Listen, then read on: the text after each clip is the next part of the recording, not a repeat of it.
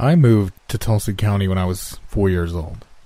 My father had to change jobs, or at least that's what I was told later on when I was old enough to wonder what led my parents to think that anyone would want to live out here.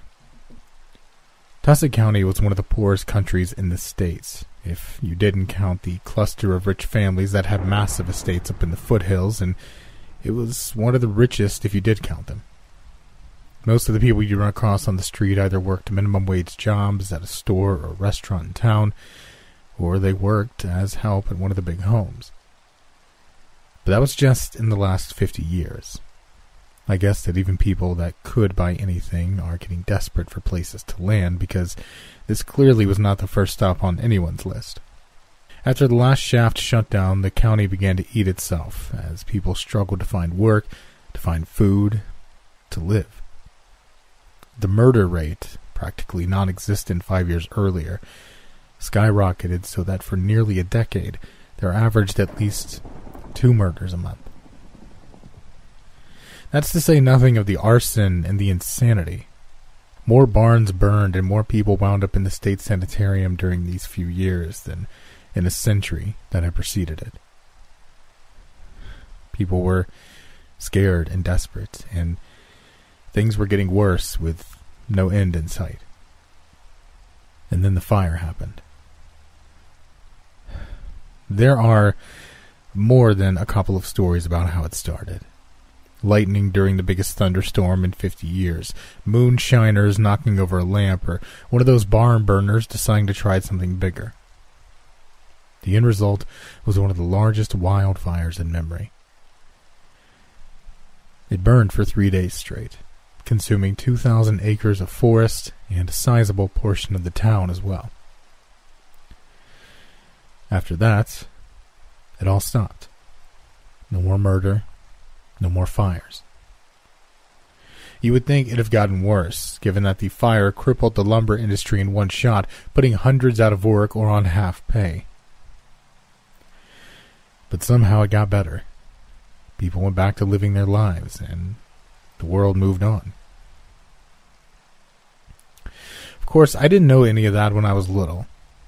When I grew up enough to question things, I still had a good 10 years before I even thought to look into the place's history. Those younger years, even now, I think of them as good years. Age tends to blur sharp edges of childhood memories, though, so who's to say? Maybe the good things I remember weren't that good. I know I have the bad ones right, though. The bad ones I remember just perfect. First time my father left. First time he came back. My first fight. The first time I was sent to the principal's office. The first time I lied. First time I took a life.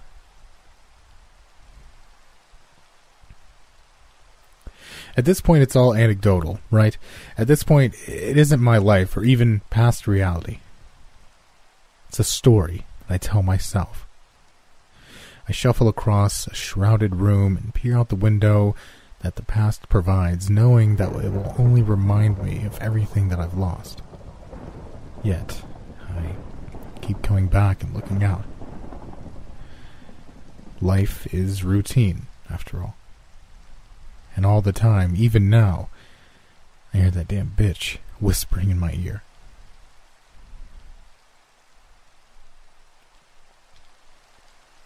The vinyl seat stuck to my legs, my constant shifting from side to side not helping a bit. The air conditioner wheezed out stale puffs of lukewarm air to mingle with the cigarette smoke that swirled through the station wagon as we rode 8 miles between school and Sarah's house. The front passenger seat sat bare, all 3 of us packed out into the back bench seat, me on one side, Everett on the other, and Sarah in the middle. All of us rushing to talk at once as we chattered to Sarah's mom about what had happened that day. It's strange, but when my parents asked how my day went, I never gave them more than a non-committal grunt and a shrug. But with Roberta Park, all 3 of us would fight to spill our guts each and every day. I've wondered about that in the years since. Sarah always talked a lot. She always had a story to tell. Everett, though, he hardly talked to anyone except the two of us. I often think that he never had a friend before Sarah and I met him at the fair 2 years before. So, there we were, all three of us straining to top each other, to impress Sarah's mom with our stories. Why? I think it's because she actually listened. She actually cared about fickle interest in our miniature dramas. She kept track of our friends, our enemies. She knew what was cool. She realized that the highs and lows of our daily lives were no less developed, no less important, and no less real than those of adults. As with everyone, we were prisoners of the moment, unable to ever entirely escape the fact that we live minute by minute, with the troubles of the present always pressing closer than any thought of a better tomorrow. Sarah didn't have a father, and her mother was a nurse. She had to work all kinds of hours, and there were times where Sarah's mom would work the night shift for months in a row. During those times, Sarah would see her mother for less than half an hour a day, except for her days off, and even then it was catch as catch can. Sarah would never say anything, but you could tell it bothered her. She'd get quiet, sometimes for days, and if you caught her in an unguarded moment, you could see a lonely desperation in her eyes. Her look frightened me, attracting and repulsing me at the same time. I didn't fully understand why that was when I was younger, but now I think I know. I was seeing the same thoughts and feelings in her face that raced to my own mind and heart so often. So alone, and so desperate to connect, to matter to someone, to anyone, to myself. Everett was really no different, of course. His family was perfect, loving, warm, and genuinely kind. The middle of 5 children, I think he felt kind of lost in the shuffle, though I never saw any of his family ignore him or mistreat him. For whatever reason, he had a sense of disconnect from them, from everybody, really. He was a spacey kid for sure, yet at the same time he could be really smart and had a wicked sense of humor once he warmed up to you. That day that Sarah and I met him, he was holding up the line at the Hurricane, the premier attraction at the Tulset County Fair. The ride was a whirling storm of metal arms and buckets that creaked and rattled ominously as it flung out its passengers' scream into the hot summer night. Everett was shifting foot to foot, a nervous habit I would come to learn, trying to decide if he wanted to get on or not. "Come on, kid. Shit or get off the pot." The man taking tickets wore a stained baseball cap over a greasy black mullet that stood in sharp contrast to his bushy blonde mustache. Scratching his stomach, he studied the bell-speckled fat kid before him with heavy-lidded contempt before shifting his gaze to the teenage couple behind him. "Keep it moving. Tickets, tickets." He shot Everett a half-glance. "Get out of the way, kid." Defeated, Everett began to shuffle away, his face growing red as he hitched his pants up in the back and stuffed his ticket into his shirt pocket. Before I knew it, I was out of the line and going after him. He looked up when I stepped in his path, his face startled and wary. "Hi, I'm Dylan. What's your name?" And then I noticed Sarah had followed me out of line. I cocked a thumb toward her. "This is Sarah." He looked around suspiciously, and I thought for a moment he might just bolt. But then he looked at Sarah again, and after a moment, back at me. "I'm Everett." I nodded and smiled. "Good to meet you. We're fixing to go on the Hurricane, and we were looking for a third person to go with us. You interested?" Everett looked confused, and then started shaking his head, his eyebrows drawing down in a scowl as he spoke. "Look, funny joke, but why don't you guys just..." Sarah stepped forward and put her hand on his shoulder. "Hey, we're serious. Come, ride with us." He looked surprised again and began to smile uncertainly. "You sure?" I nodded. Sure can be. Come on." I was 11 then. nearly 13 on the day of the vinyl seats, over 19 when we led Stellar Thompson to the cave. And yet, despite any friends I had later on, during none of those times would I have called myself extraordinarily sociable or outgoing. I wasn't really shy, but I didn't go out of my way to meet people either. I mean, few children are that sure of themselves, and I was no exception. Yet I reached out to Everett that night. Sarah and I both did. Looking back, I still find it all strange. As if it was not just some random act of kindness, but was instead just a step along the way towards... what? I don't think I know the real answer to that even now, or maybe I'm just lying to myself again. I've grown very good at that. Back to Roberta Park's car, with all of us scrambling to tell her about our day. Everett and I were both trying to tell her about a fight we had seen that day at lunch, while Sarah was busy correcting all of the gross exaggerations we kept throwing in. Her mother listened, laughing as she drove us to the house, occasionally asking a question to clarify a point or to get some background information on one of the characters in our story. And then he called him a name. Everett trailed off, his face growing red as he looked out the window. Sarah's mom grinned in the rearview mirror. What did he call him? I considered, reconsidered, and then burst out with it. He called him a little bitch. Sarah gasped and elbowed me hard in the arm, but her mother was cracking up like it was the best joke in the world.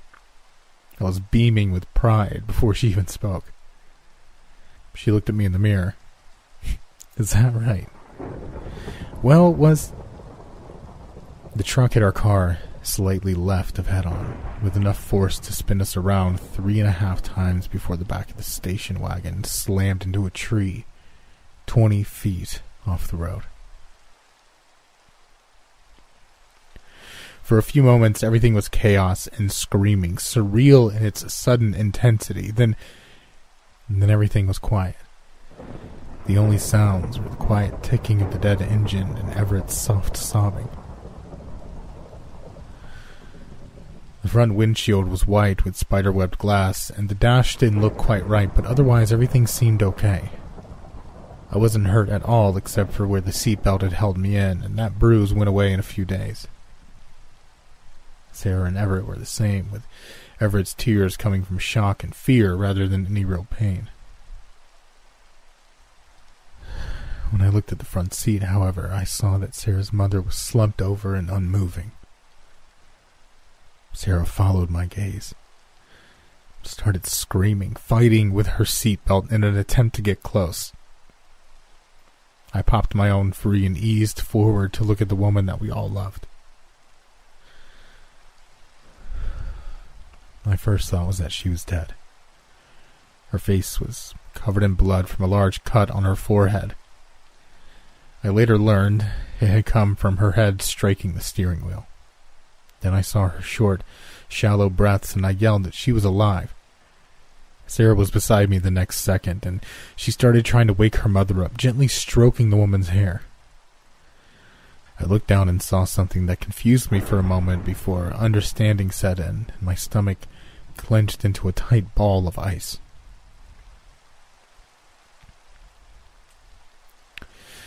The dash had been pushed in at least 2 feet. Roberta Park's legs disappearing beneath it just below the knees.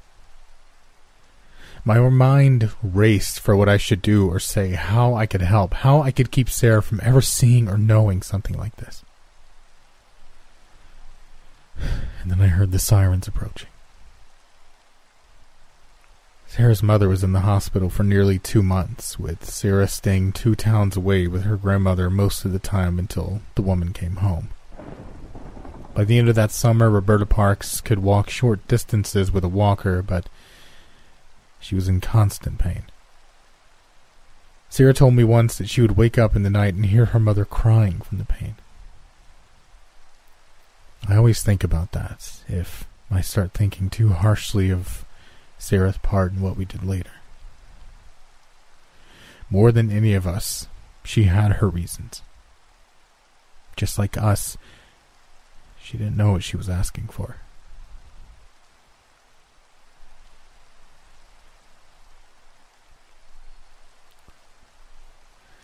Summer is about freewheeling fun, lazing about in the bliss of no schedule and no rules. At least that's what it's about when you're sitting in a classroom daydreaming about it. When you're in the middle of it, summer is often about hot, sticky boredom for long stretches of time as you try to find something worthwhile to do with the pooled, meager resources of 3 barely teenagers. Of course, that's what leads to some of your best childhood experiences, I think. In the face of that desperation, you either start a project, get in trouble, or embark on a quest. For some, the quest is making money for the perfect bike, or training all summer so you can make first string in the fall. For others, it was making the world's greatest independent film with your parents' camcorder, or making your crush turn into something more. For the 3 of us, that summer was about surviving. We only got to see Sarah once every couple of weekends, and even then it was usually only for a few hours. Between those visits, Everett and I spent most of our time playing board games or just walking around with no real destination or purpose in mind. We still enjoyed hanging out together, but it wasn't the same without her there to connect us. Beyond that, we were scared to death that her mother might die or be crippled.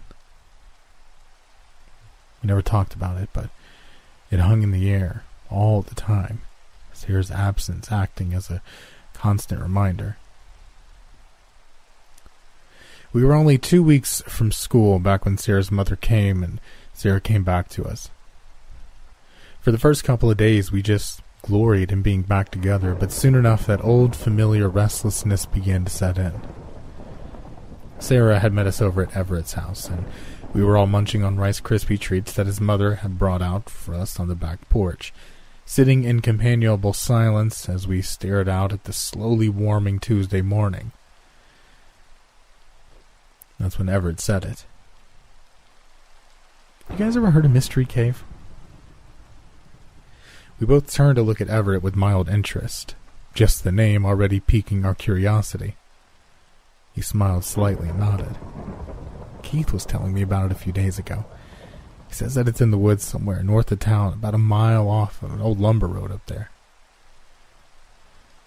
I turned to look at him more squarely. So, what is it? Everett swallowed and blushed slightly. Well, apparently it's an old myth that if you go to the cave, it'll answer your questions. It can even predict the future. Sarah laughed. Oh, really? How does it do that? Everett blushed harder and shrugged. Never mind. It's just a stupid story. Sarah frowned, shook her head. No, tell us. We want to hear. He looked between the two of us, chewing a bite of Rice Krispie for a moment before continuing on. Well, you're supposed to write your question on a piece of paper and tie it around a rock. Then you toss it into the cave and leave. You go back the next day and the rock will be back outside with the answer tied to it. Even though I knew it was impossible, I felt myself getting excited. So, who writes the answers? Nobody knows. He laughed nervously. Guess that's why it's called Mystery Cave, huh? Sarah put her plate down and leaned forward. Well, hasn't anyone ever hidden and watched who brings the answers out? Everett shook his head. No, I asked Keith that. He said nobody will stay out there at night because anyone that's ever tried has disappeared. At this point, my mind was racing. Logically, I was old enough to know that there couldn't be anything to it. At most, a bunch of other bored kids might be writing the answers to screw with anyone stupid enough to actually try it. But probably not even that. On the other hand, Keith was by far the nicer of the Everett's 2 older brothers, and he never struck me as the kind of guy that would mess with his little brother for the hell of it. Besides, it was something to do. Sarah was still questioning Everett when I broke in. Let's go check it out. There are few images more overused to call up nostalgia for one's childhood than the image of a group of best friends pedaling along a bright summer day, laughing or joking together. If it's in a movie, then the odds are better than even that a 50s or 60s song will be bopping along in the background to further convey what an idyllic and innocent time it really is. It started raining 10 minutes before we found the lumber road. We all had bikes, true enough, but the road was uneven and crooked, too treacherous in the rain for us to ride down without risking our necks. Right on cue, Everett started complaining about how we should turn around and come back later. Sarah squinted at him through the steadily increasing drizzle. What? Are you kidding? We're out here now. It took nearly an hour, and do you think we'll be any drier if we go back than if we stay? She stared at him with this look she could give that made you feel all of 5 years old. But I nudged his shoulder. No buts, short stuff. Wet is wet, right? Let's find the cave. He nodded begrudgingly, and we stared down the road. After a quarter mile, shrubs and scrub pines had narrowed the way to barely a path, and soon this turned into an almost invisible trail. We left our bikes behind and went on, wet leaves slapping me in the face as we moved deeper into the woods. Sarah was in the lead, as was so often the case in those days, and Everett stayed in the back, tripping over the roots that I didn't remember to point out to him. It seemed like we walked for hours, but I know it wasn't nearly that long. Later, the trips to the cave would seem to come all too quickly. I ran into Sarah's back when she stopped suddenly and half muttered, "Shit," barely audible above the rain patter and the tree sounds. Looking past her, I saw that the trail had run out. In front of us were random bushes and a cluster of sweet gum trees. There was no sign of any way to go, except for back. Well, fuck. Sarah punched me in the arm with a frown. Don't curse. I started. But you said... I was just surprised, and besides, you were about to shove me over. I rolled my eyes, but didn't say anything else. Looking around, I sighed. Any direction was as good as another, which meant they all led to nothing. Sarah looked at me expectantly, as if I was supposed to show them the way. I had no clue. I was about to suggest we give up and go back to Everett's house when he spoke for the first time. I turned to look at him and saw that he was squinting off in the distance to our right. I followed his gaze, but still didn't see anything. Sarah asked him what he had said, but I already knew when he repeated it. I see the cave.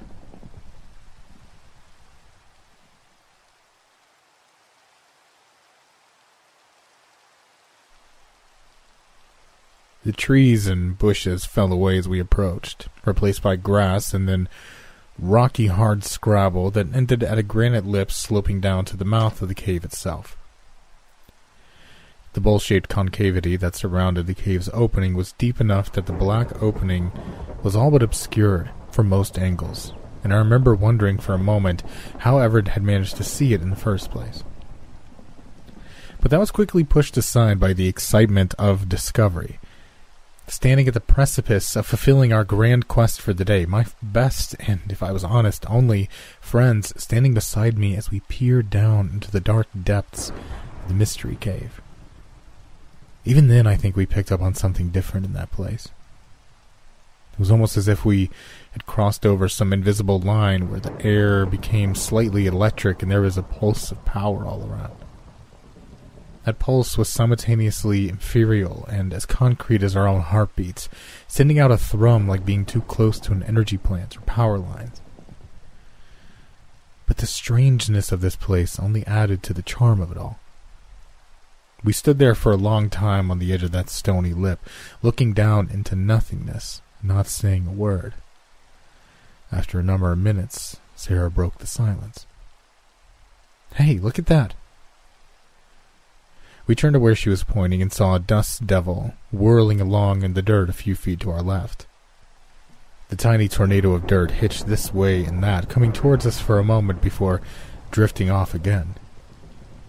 A few seconds later, it moved toward the trees, disappearing into the dark of the woods. Huh. That was pretty cool. I looked down at Everett and grinned, nodding. Then, turning back to the cave, I elbowed him in the side. So you gonna go in there or what? I heard him make a choking sound, which he tried to cover with nervous laughter. Yeah, not likely. I told you, people have disappeared out here. Plus, I'm not too keen on getting bit by a snake. I grinned and nodded. Just checking, man. Never hurts to check. I turned to Sarah. You ready to do it? She nodded and began to fish in her pockets for the items she'd taken from Everett's house before we'd left that morning. I looked at him again. So we just write a question down, tie it around a rock, then toss the rock in? That's it? Everett nodded, started to blush. Yeah, that's it. That's what Keith said anyway. Sarah had given us all pencils and scraps of paper by that point, so I stepped off a few paces to write my question down, all of us separating without saying a word or making a joke. I looked around at Sarah and Everett as I smoothed the paper on my palm. Their expressions were serious and intense, and I knew that if I looked at my reflection, I would see the same expression there.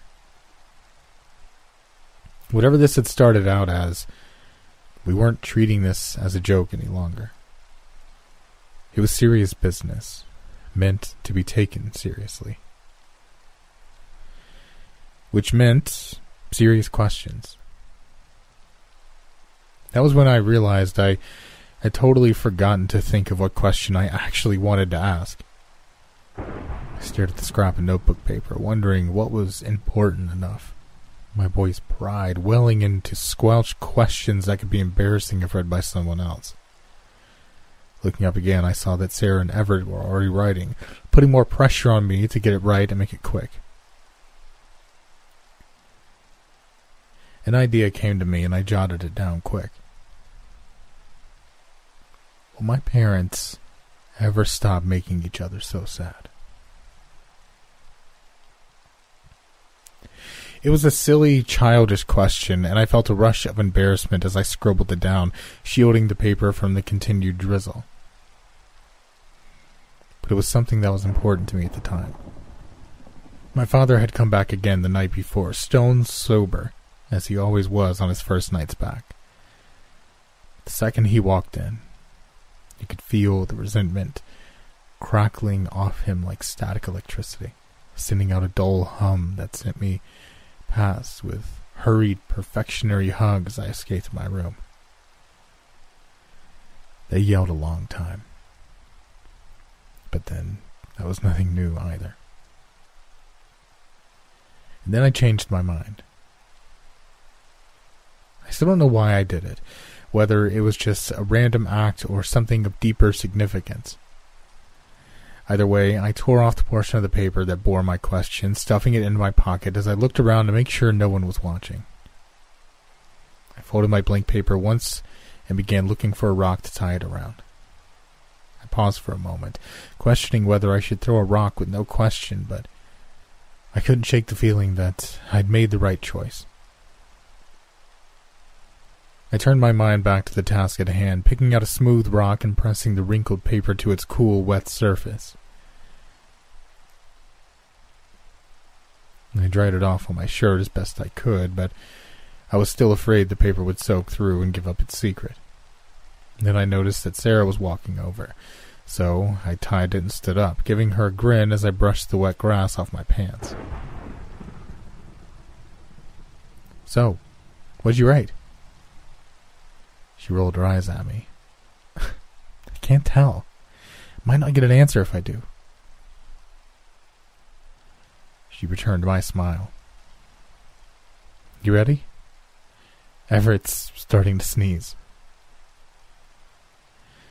He was shivering when we drew close to the rim again, his expression miserable as he clasped his rock to his stomach. "Can we do this and get home? I'm freezing." I laughed and nodded. Yeah. Let's do it. It'll be dark if we don't hurry." Everett blanched at that and turned toward the cave, eyeing it warily. I threw my rock in first, right into the middle of the cave's black mouth. I heard it hit stone and bounce once before fading into the dark. Sarah's was next, and then Everett's, and it was done. Everett looked ready to bolt, but I stopped both of them. "Guys, whatever happens next, let's keep this place secret, okay? This is our place. It'll be a secret just for us." Everett nodded solemnly, but after giving a brief smile, Sarah nodded as well, her eyes serious as she looked past us to the cave below. We were quiet on the way back to Everett's. No jokes or complaints about the rain or how long it was taking to get back. When we got there, Everett's mother fussed over us for nearly an hour, making us all take hot showers and change into borrowed dried clothes. She'd been worried about us, and she wanted to yell at us too, I think, but she was a gentle person, a good person. And if it was in her nature to have the urge to yell, it was also in her nature to resist that urge. So we spent an uneventful hour getting dry and eating peanut butter and jelly sandwiches, thinking about very little aside from mundane chit-chat. When the storm finally let up, Sarah and I left with little more than an absent goodbye and an agreement that we'd go back to that cave together the next morning. I don't think it's because we were thinking about our questions or even because we were wondering what the answers would be. We considered both off and on, to be sure, but that wasn't the real question for the silence. It was because we felt how things were at the cave. We all knew that something was different there. It made us question that it might be more than a legend or a practical joke. That it might actually be real. And if it was real, if it was really true, just what did that mean? The next morning I woke up with the mild acceptance and complacency of someone that has a job before them that is neither good nor bad, but simply must be done. I remember a foggy moment of surprise at that, as I groggily swung my feet to the floor, dimly wondering why there was no Christmas morning flush of excitement or nervous twisting in my stomach. Instead, I very calmly washed my face and dressed, calling over to Everett's before heading over to find him and Sarah sitting on the steps waiting. I felt a twinge of jealousy seeing them sitting together on the steps, even though I knew that Sarah lived 10 minutes closer to Everett's house than I did. They greeted me with smiles when I walked up, but their faces and voices carried the same muted quality that I felt in my own thoughts and feelings. We didn't goof around or waste any time that morning, but simply headed out to the cave with hardly another word. It was still early, but the air was already warm, with the cloudless blue sky offering no memories of the storm of the night before. We made better time than before, and we had no problem finding our way back to the clearing in the cave. As we broke through the tree line, Sarah let out a gasp. Neither Everett or I had to ask why. Along the edge of the rocky lip, 3 rocks, our rocks, were lined up neatly, the pieces of paper we had left tied around them. Even from a distance I could spot mine and tell that it was tied differently than the way I had done it. My heart started thudding in my chest as I looked over to Sarah and Everett. Sarah looked nervous, but Everett was white as a ghost, his eyes jittering in a way I didn't like, as his gaze shifted back and forth between my eyes and the line of rocks 20 feet away. I I reached out and gave his shoulder a squeeze, and then an awkward light punch. Hey, this will be cool, right? This is what we wanted. See if it worked. He nodded weakly at me, forcing a grin. Yeah, I know. It'll be cool. I nodded back at him. All right, then. Let's go get our answers. I shot Sarah a look and smiled. Sarah first. Nuh-uh. All at the same time, buddy boy. I shrugged back, then nodded. The three of us walking shoulder to shoulder like soldiers marching in a battle. I bent down and picked up my rock with both hands, holding it carefully as though it was fragile. I thought about stepping back, retreating to the same spot that I'd written my unasked question, but I decided against it. We all stood together, tugging loose the neat little bows that had been tied when the papers had been put back against the cool surface of the rocks. Pulling the paper from the rock, I folded it slightly without being obvious, intent on not letting the others see that my paper was blank. That was when I noticed it wasn't. I could see the ragged top edge where I'd torn off my question and stuffed it into my pocket, and if I hadn't been certain that was my paper before, I knew it was now. It was slightly dirtier than when I'd last seen it, but the paper was still legible. I looked at the word written there, wondering at it, studying the handwriting in an absent kind of way as my mind worked. The word was written in black ink, the handwriting both spidery and elegant at the same time, frail lines woven together confidently to form something more. Puffing out a breath, I forced myself to focus and read the word again. Eventually, it was then that I noticed that Sarah was crying. I turned toward her to see that Everett had his arm around her, making meager, comforting noises. I felt jealousy twist in my belly again, but pushed it aside as I asked her what was wrong. She looked up at me, seeing her like that. It felt as though my chest might cave in at any moment. I asked her again what was wrong. She wiped her eyes as she looked away. Nothing. It's great. At least if it's not some stupid joke, right? But it probably is, right? I glanced down at the piece of paper she was holding before glancing back up at her. What did you ask? Her head jerked back and she began shaking her head as she crumpled the paper in her hand. Nuh-uh. I'm not telling. It might not come true if I tell. Oh. Okay.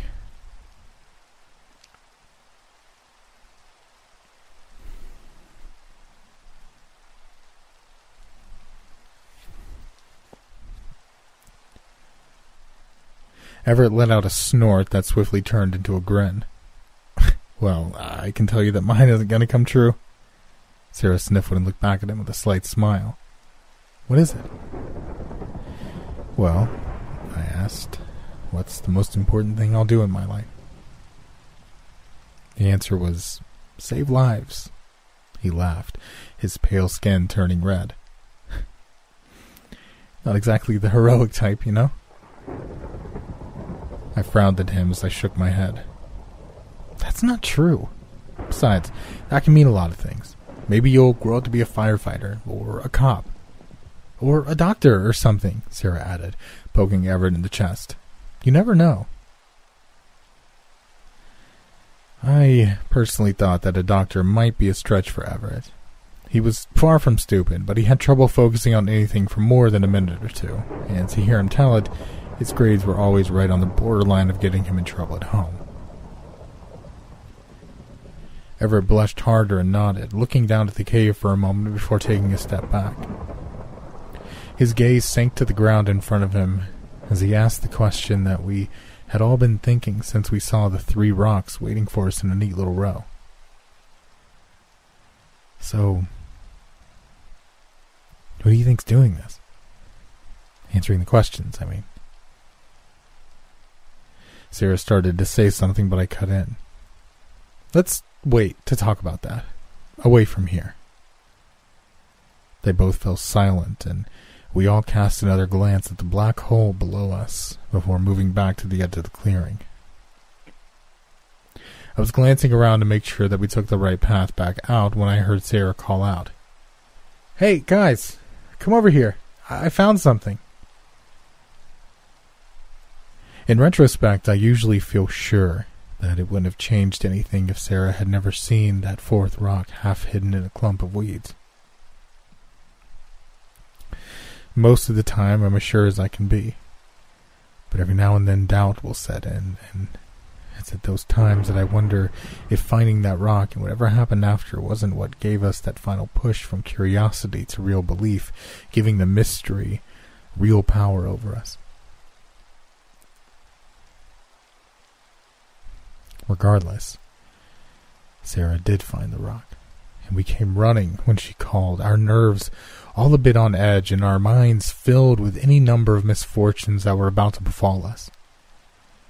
It was a relief when I saw that Sarah was only pointing at another rock with a note lying next to it, the frayed and broken green dental floss used to tie the paper to the rock in such a wet mess to one side of the rock's surface. I almost smiled.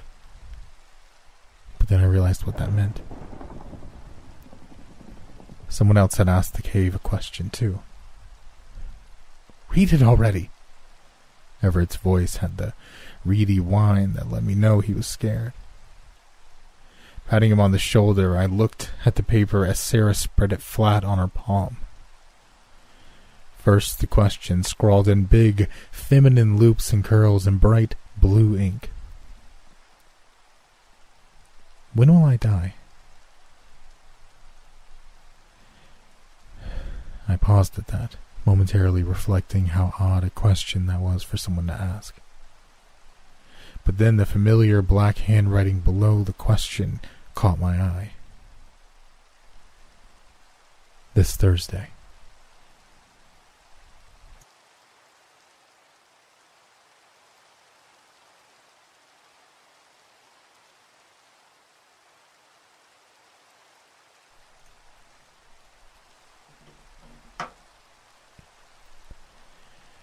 Banner Park used to have swarms of kids during the summer, or so I've heard. At one time it had the only baseball field in town, so I'm sure it was popular enough in its day. But since then, the new pair of fields had been built closer into town at the recreation department, and most things on the north side of town had fallen away to varying degrees, fading as they were replaced by newer businesses and restaurants elsewhere. That being said, Park wasn't too bad. Overgrown to be sure, and probably home to more snakes than any of us wanted to think about, but there were worse places to sit for a moment and gather our thoughts. We had all read what was written on that paper, but as soon as Sarah placed it and the accompanying rock back into the grass, we silently began making our way out of the woods. We didn't run, but we moved quick and steady, walking as if a wild dog stepped at our heels, waiting for us to take a break so we could take us to the ground. I breathed easier when we broke the tree line, and easier still when we settled onto the splintered wood bench in the dugout out of Banner's Park weed-choked field. Looking out what I thought had probably once been the pitcher's mound, I forced myself to start. So she asked when she was going to die. I saw Everett nod out of the corner of my eye. And the cave told her Thursday. Tomorrow. Sarah spoke up, shaking her head. "We don't know that. It could have been there for weeks." I noticed that her first objection wasn't that it wasn't true, but only that it could have already happened. I let it pass and went on to state the obvious. It was pouring yesterday. That paper hadn't been wet, so that means it was put out today. Had to have been. Everett broke in. "Do you think it'll really happen?" When I looked at him, his eyes had grown big as saucers, and I laughed in spite of myself. "Calm down, man. I don't know. Maybe it's just a bunch of kids playing a joke. It's not a joke! Sarah was yelling, halfway to standing before she caught herself and sat back down, her voice softer. We all know there's something to it, don't we? Don't you both feel like it's not just a joke? We both nodded, all three of us falling silent for several minutes before Everett stood back up and walked to the rusted pole that served as half the doorway to the dugout. He looked back at us, his face dark. We need to find out who this is. Help them.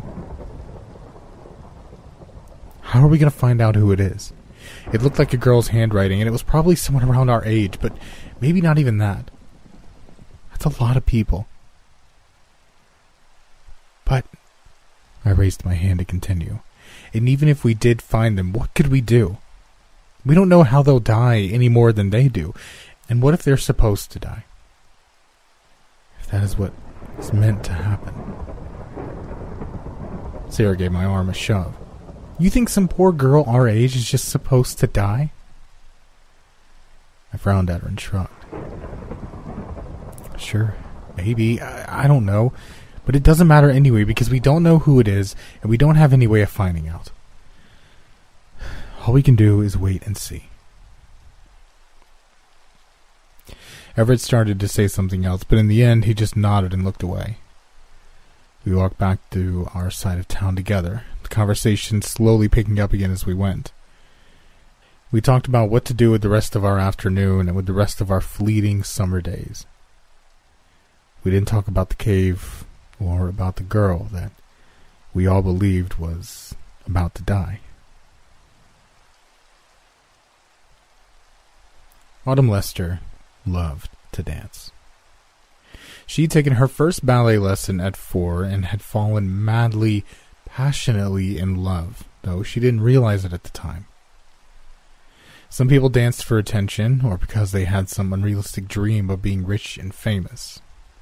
She knew plenty of girls like that, and she could understand both motivations. But for Autumn, it only felt like she was really and truly her when she was moving from position to position, flowing from one movement to the next. It was the only time she felt real. She would practice for hours during school, but during the summers, she had the freedom to really make progress. She had a state dance competition in December, and she knew that she had a strong chance at coming in first this time. She didn't care much about winning, but according to Miss Eccles, it would give her chances of getting a scholarship for college a really big boost. Miss Eccles had encouraged her since junior high, allowing her to use the high school's gym every morning to practice her routines. She had even given the girl a key to let herself in and out, even though Autumn was pretty sure that had to be against the rules. Still, Autumn was responsible, and she was proud that Miss Eccles knew she could trust her. This morning wasn't going well. She kept missing her changes, and her mind was too preoccupied for her focus on really correcting the mistakes she kept making. Her father had been diagnosed with prostate cancer last week, and then yesterday happened. After 3 hours, she gave up, heading to the locker room for a shower. The girls' showers consisted of opposing walls with 5 shower heads each and 2 privacy showers along the adjoining third wall. The privacy showers consisted of 2 7-foot steel walls and a floor-length steel door with a bolt on the inside. It always reminded her of something from a prison movie, but she always went to them, even when she was the only one around. She stripped, entered the shower, shutting the door, and finally getting the bolt shut home after nearly a minute of tugging. Starting the shower up, she yelped as the cold water hit her, dancing around on her tiptoes until it warmed. She was halfway through washing her hair when she learned that the boiler's thermostat had shorted out. Later, the fire marshal would make the comment that even with the older boilers, the chance of a short-out causing the water to heat instead of cool were 1,000 to 1 easy. But when the thermostat went 2 days earlier, The boiler's temperature had started rising, and it had continued to do so until the fire department shut it off. The gym's water ran off the main building, and there were nearly 100 yards of warm and cold water between the boiler room and the shower where Autumn was singing a song she'd been hearing on the radio all summer as she tried to keep her mind on cheerful things.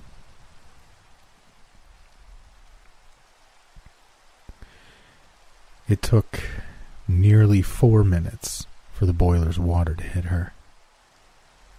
But when it did, it was nearly 300 degrees. There was a moment of stunned confusion as she felt her scalp begin to tingle and blister, and she began to scream. If it had hurt a little less, or if she had been slightly less scared, she might have gotten the door open and escaped with few scars. As it was, she only tried to move the bolt for a handful of seconds before the pain eliminated all reason. 30 seconds in, her screams had been replaced with raw, warbling cries that tried for words and failed.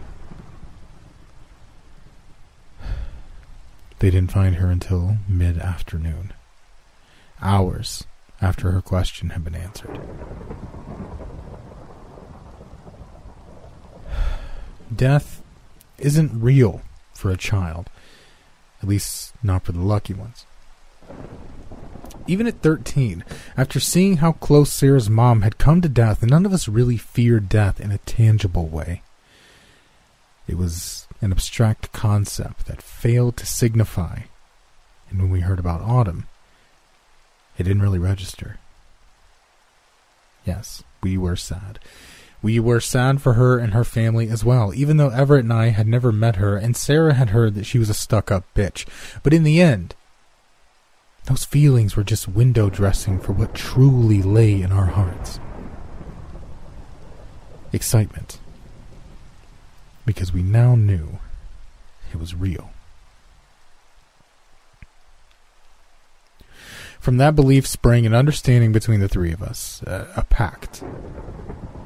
We never spoke of it in those early days, but we all knew. We were going to keep using the cave. We would only go as a group, and we'd never tell anyone else, but we'd go back. And we did. As fall came on, we began caught up in the day-to-day routine of school and hanging out together. I tried out for junior varsity football and made the first string, but I quit after a week of practices out of boredom. While it didn't seem strange at the time, in retrospect, I wonder at the fact that we didn't visit the cave more often in those first few months. Between that first time in mid-August and Thanksgiving vacation, we only went 3 times. In the end, I think the reason we didn't go more is because we knew it wasn't a joke and it wasn't a toy. We knew it was real and that it was serious, so we only went when we all had serious questions to ask. We never talked about each other's questions after that first time. We didn't even talk about the cave itself during those first months. Anything can be accepted into your life given enough time. Our trips into the North Woods every month or so seemed as natural as going downtown for a matinee on a Saturday afternoon. No, that's another lie. We all knew it was off. We fucking knew, but we were too stupid or selfish to care. Doesn't matter now. Back to those first months. My second through fourth questions were as follows. Will I be successful when I'm grown? The answer, you will accomplish much. Will the three of us always be friends? The answer, you'll all be connected as long as you live. And then, my face hot as I tied to a heavy chunk of granite. Will Sarah ever love me? And the answer, yes. In time, she will. That night, I could barely sleep, my head spinning and my stomach churning. Next day was Thanksgiving, and it would be that afternoon before the three of us got together. I felt sure that I wouldn't know what to do or how to act around her. Intellectually, I knew nothing had really changed, but it didn't matter. Not that night. I listened to the wind outside my window, shadows shifting across my ceiling as I thought about the cave, silently thanking and praising whoever had made me so happy. The next day was uneventful, and after a few minutes of awkwardness, I fell into my old routines with Sarah and Everett. This strange and wonderful secret had grown up between the three of us, coiling its vines around our arms and legs, plunging its roots deep into our minds and our hearts. It grew bigger as the months passed and the seasons changed, binding us closer to each other and to itself. Yet, at the same time, it was invisible to us, or nearly so. Our lives weren't so different now that they had been before, not really. On the surface, we were just like anyone else, and the cave and the questions were just something that happened in our lives. That's the way it was for nearly 3 years. We were all juniors in high school now, and it's true what they say. The more things change, the more they stay the same. I was still the most outgoing of our group, the most popular. Sarah was the smartest, well on her way to winning several state scholarships, including one for track. Everett was still the kindest, and thus the most easily preyed upon. Yet, at the same time, Everett had changed the most out of all of us. The physical changes were the most noticeable. He'd shot up to well over 6 feet and had taken to working out every morning by himself, even though he had no interest in sports. Girls had started noticing him in spite of himself, but he still rarely dated. Not that I was surprised. He was in love with Sarah, after all. Who could blame him, really? It wasn't anything that I hadn't known, or at least suspected for a long time. One afternoon during spring break, he came to me, his idiotic cocker spaniel falling behind him with a gleeful bounce as he walked up to where I was laying in the hammock, taking a break from cutting the grass. I raised my eyebrows as he approached, already knowing that something was wrong. We weren't supposed to meet up for another 3 hours. Hey, what's up, man? You're a little early, aren't you?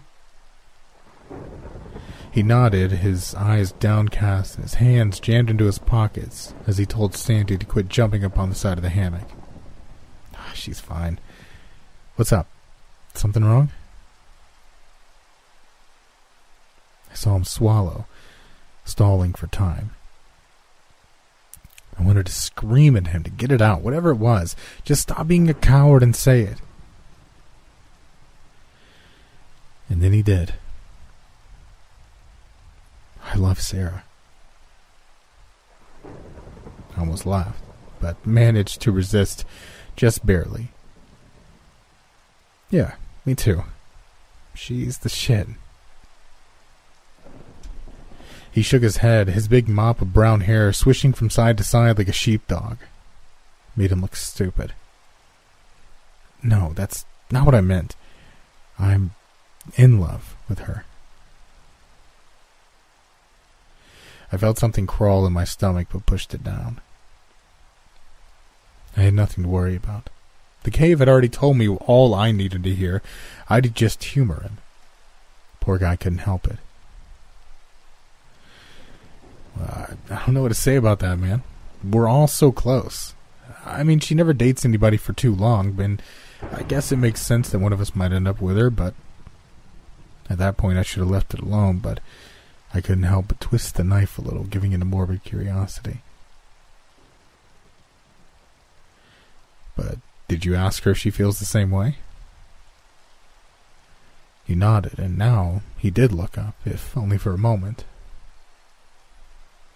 I could see tears shining in his eyes, and I felt as though I'd been hit in the chest.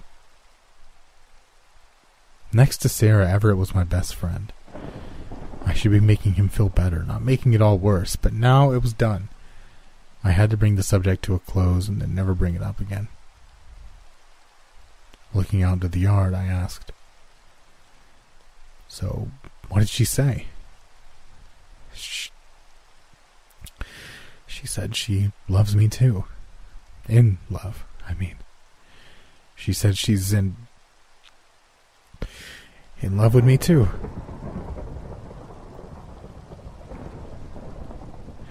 I know I didn't speak for at least 30 seconds. I couldn't ask him to repeat and be too obvious, and I knew what he had said. But still, I had to have misheard it, or he was wrong, or this was all a nightmare, or something. Only I knew none of that was true. That was why he was so upset, because he knew it was true, and he knew what it would mean to me. We'd never talked about it, but he knew how I felt about her, and he was crying for me. Crying. When I pulled it together enough, I turned back to him and gave him a smile that I knew had to look more like a grimace. Yet he bought it, or pretended to, and he smiled back at me through his tears. Well, what can I say? Big news, I guess. Congratulations to both of you. There were a million questions I wanted to ask, knowing I didn't want the answer to any of them. When had they fallen in love? Had they fucked yet? Did they lay together naked and laughing, making fun of me? Why was any of this happening in the first place? How? This wasn't the way it was supposed to be. But I knew better than to ask anything. And I knew that none of it mattered. My anger was already being replaced by a confused numbness, washing out the world around me. Everett looked worried, but said nothing for several seconds before calling Sandy back over from where she was exploring the bushes at the edge of the backyard.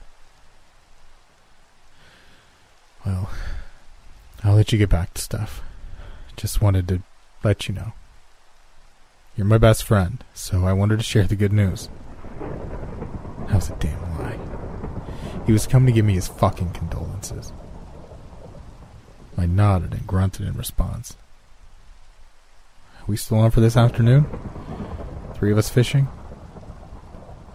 I nodded again, forcing myself to speak. Sure thing, man. Would miss it. Later. We'd been planning on going fishing since the previous weekend. One of those random things that you practically never do, but that suddenly seems like the best idea in the world. And it had been at the time. When Sarah suggested it, Everett and I had been excited, but that was a week before. A week ago, there weren't awkward silences when the 3 of us were together. A week ago, I wasn't constantly gritting my teeth to keep from screaming while Sarah looked uncomfortable and Everett looked worried. A week ago, images of them together, laughing, fucking, hiding from me, weren't flashing through my head like an obscene Shutterstop light show. We hung around, catching little and staring at nothing, avoiding each other's gaze. I knew that they'd already talked about it. He'd probably broke his neck running to tell her all about it. Then they'd hugged, agreed that they would give me the time that I needed to get used to it, because they both knew how I felt, because they wanted to spare my feelings. It made me want to vomit. It was starting to get dark when we left the pond, only about 1.5 miles southwest of Mystery Cave.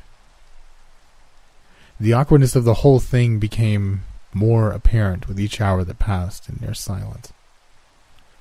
Both Everett and I had both gotten cars in the last few months, but Sarah had suddenly decided that we should ride our bikes down anyway. As we trudged down the dirt road that led to where our bikes lay hidden in the bushes, I found myself hating both of them.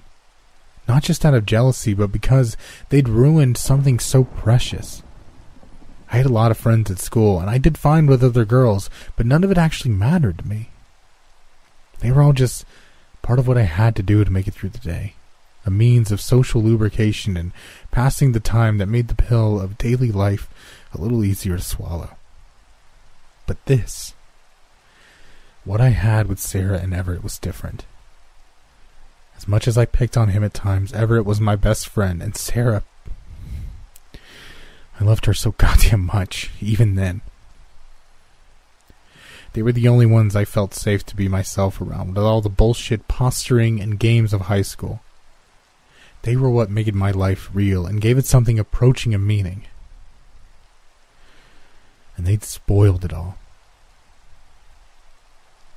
When we parted ways, Sarah went with Everett even though her house was closer going my way. I saw him cast a guilty glance my way, and then he went off into the twilight. I decided right then and there what I would do. I'd refuse to see them or talk to either of them. I wouldn't explain myself, and I wouldn't get into any conversations about what was going on with them, but they'd know what it was all about. Then they'd either prove themselves to be loyal, good friends, and break off their stupid romance, or they'd stay together in spite of losing me and show themselves to be the true traitors they were. It was a good plan, even if it was going to be hard to do. But I was determined, and I vowed that I wouldn't see either of them again until they had fixed what they had done. Didn't work out that way.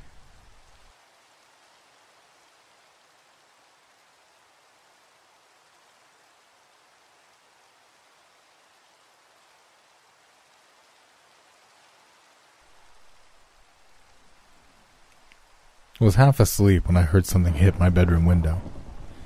I jerked up, looking around confusedly for a second before my gaze settled on the window that looked out onto our backyard. A moment later, another pebble hit the window. I knew who it had to be, as Everett was the only one who had ever done that, and even he had not done it for a couple of years or more. Still, I had already decided that I wasn't going to talk to either of them. I wouldn't cave in now. Another pebble, tap-thump, as it hit the glass, then bounced away as down the shingles below. I looked at the clock. 1:53 a.m. Something wasn't right. Even if Everett wanted to pour his heart out about Sarah, he wouldn't come this late to do it. He was too terrified of his parents catching him out that late. Cursing myself, I threw back the covers and went to the window, opening it just before he hurled another rock from the yard below. One look at him and I knew that something bad had happened. I hissed, "I'll be right down," and closed the window back. My stomach churning, I pulled on my jeans and shoes, sneaking quietly down to the kitchen's back door and finding Everett waiting there.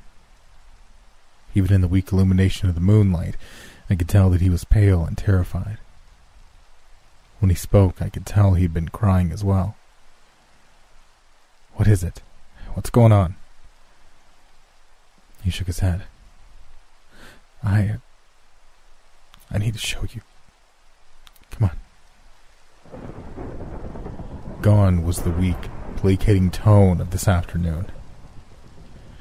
For the moment, something had grown so large in Everett's vision that our little melodrama had dropped from view. "I've got my car. I'll drive."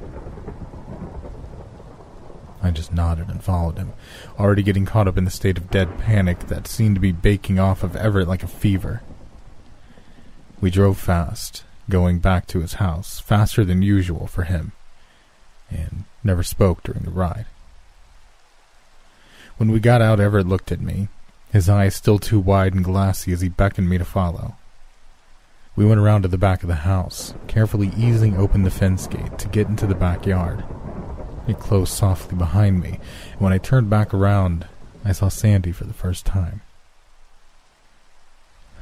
The dog lay 15 feet away, her body half on and half off a brick patio that led out from the house's living room glass sliding doors.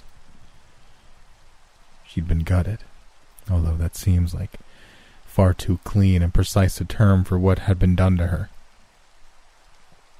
I'd gone deer hunting with my uncle the previous fall, and I'd seen him field dress a deer once, using a long, sharp knife to cut a narrow slit up the animal's belly.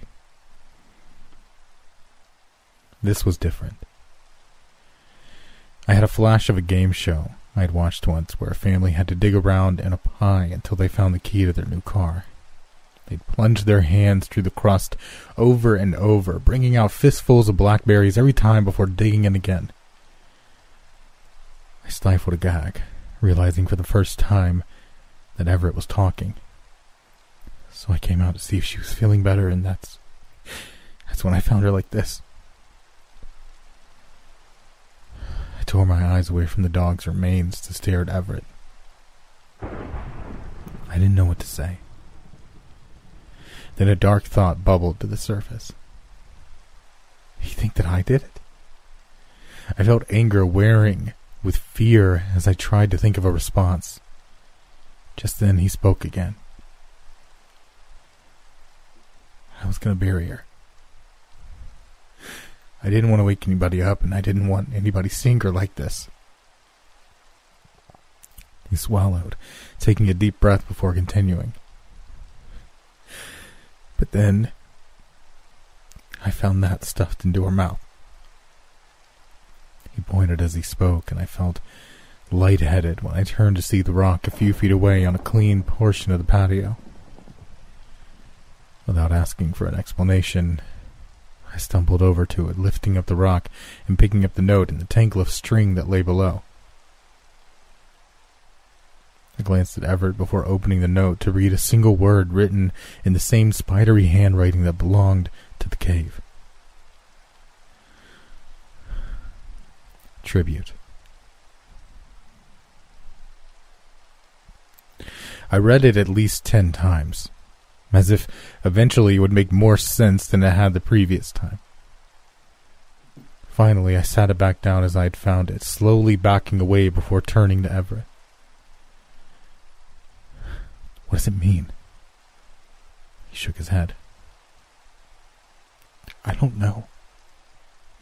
It doesn't make sense. Maybe, Sandy, it was a tribute, a payment for those answers we've gotten. Maybe killing Sandy was supposed to be some bizarre tribute to us. Who knows? I don't know. Fuck. This doesn't make any sense. I looked around, my skin crawling at the idea that whatever did this could be watching us, leaping out of the dark when we weren't expecting it.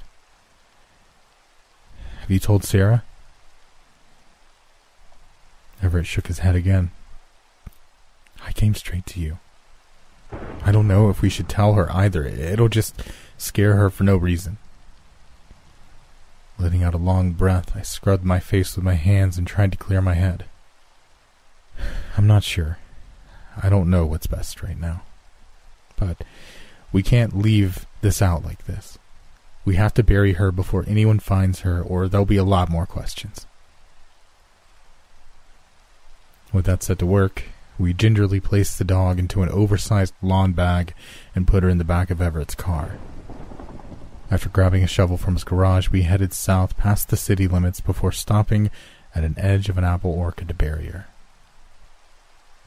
It took nearly 2 hours to dig the hole deep enough, the two of us taking turns at the shovel. As I dug, I reflected on the fact that we never even considered telling our families or the police about what had happened. It wasn't even an option anymore. We might tell ourselves that it was because we didn't want to get in trouble or have people thinking that we were crazy or on drugs, but that wasn't the truth. The truth was that, good or bad, the cave and its mystery were ours. Our secret and our treasure.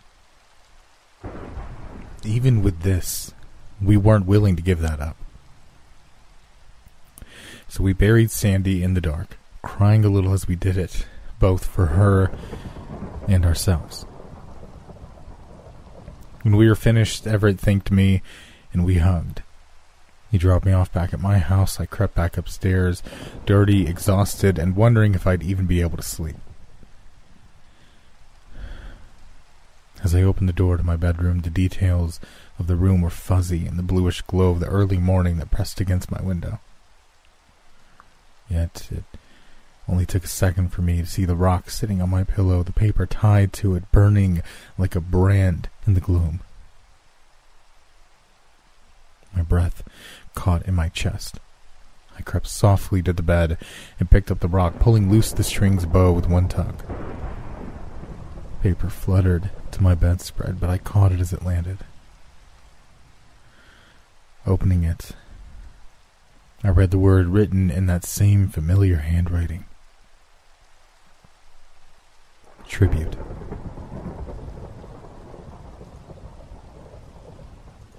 So what does this mean? Sarah's voice trembled as she spoke, her hands clasped in front of her knees to keep her from fidgeting. She'd found the same message we had when she woke up this morning. That had scared her enough on its own, but once we told her about finding Sandy that night before and my own note when I returned home, we were all struggling not to give in to total panic. I tried to think of something smart to say, or if not smart, at least reassuring. I had noted with more than a little satisfaction that she had directed the question toward me instead of Everett, and I had the sudden, insane conviction that I could somehow prove myself the better man if only I could find the right answer. It means that it wants payment for its services. That's what it means. Everett had barely spoken since we finished catching Sarah up, and when he spoke now, his voice didn't waver. I looked at him and saw anger mixing with the fear in his eyes. It means whatever the fuck this is in that damn cave thinks we owe it something for doodling out a few answers to some stupid kid's questions. I nodded uncertainly. Maybe. Or maybe it's just trying to scare us for some crazy reason. Hell, it could be some kid we go to school with that is playing some stupid prank on us. Everett's eyes locked on mine. Do you honestly think anybody we go to school with, anybody we know could do what was done to Sandy? Even if they could, why the fuck would they? She was a good dog. He looked away, his jaw muscles jumping as he wiped at his eyes. Sarah broke in again. He's right. Who could have gotten into both of our houses and killed Sandy, and why would they? No. It's whatever's in that cave. It has to be. Okay, then. Let's say it is whatever that's in that cave that's doing this. What does that mean exactly? Last time I checked, none of us had a fucking clue what was in that damn cave. Don't yell at her, man. It's not her fault. Everett's tone was softer, but I felt anger rushing through me. Don't fucking tell me what to do. How about that? He held up his hands as though to ward me off. Hey, I didn't mean anything. We just have to all stay calm, right? He looked down at the ground. We need to figure out what to do. We should never have used the cave, Sarah said before adding. At least not without knowing what was inside. I almost laughed. Oh, really? Well, that's a brilliant fucking insight now, isn't it? Where were you 3 days ago when we started doing it?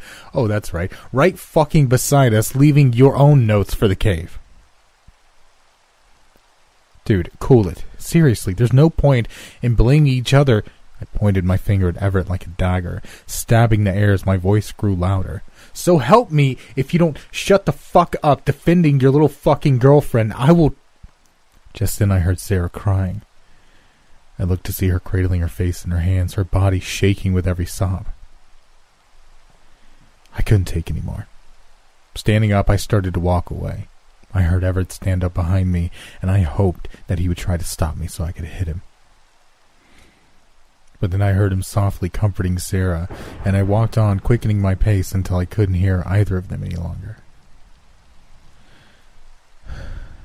I spent most of the day in my room trying to sleep and failing. I finally went outside to lay in the hammock, and it was there that they found me. I expected Everett to start with some lame apology, but it was Sarah that spoke, her face still puffy from crying. Dylan, we have to talk. Her voice was steady and serious now, her face composed. Don't see as how we have anything to talk about at the moment. Apparently, even though I've done nothing wrong, I'm getting painted as the asshole in this little drama, so you'll just have to count me out. Sarah poked me hard in the side. Damn it, you know it's not like that. And if you don't, then you're an idiot. But I'm not talking about what's going on between the three of us. We can deal with that later. Later? Why not now? Why? Sarah broke in. Because if we don't deal with the cave, we might all be dead before we have a chance to talk about anything. That getting through to you? I stopped, feeling the breath seep out of me. She was right. It was something that we'd all known, but none of us had been willing to really face up to at that point.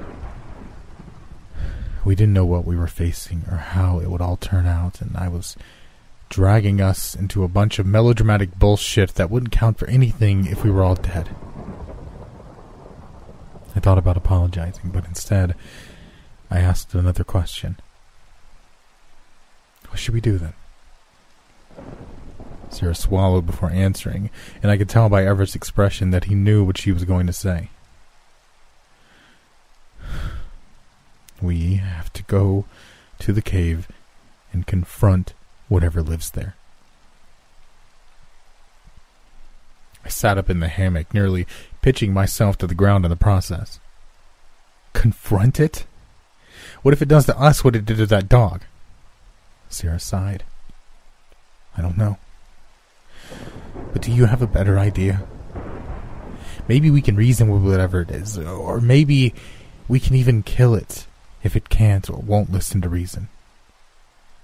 Whatever the case, I don't plan on sitting around looking over my shoulder until this thing decides to do to me what it did to Sandy. I nodded, my head feeling heavy, bobbing on a spring. Yeah, I guess. So we go confront it. I stood up, looking at both of them. Yeah, we do what we can. We went in my car, making it to the edge of the trail in less than 15 minutes. Everett had offered to drive, but I had insisted and Sarah agreed. The conversation heading into the woods was bizarre in its normalcy. We told jokes, talked about a movie we all wanted to see the next weekend, and generally just chattered.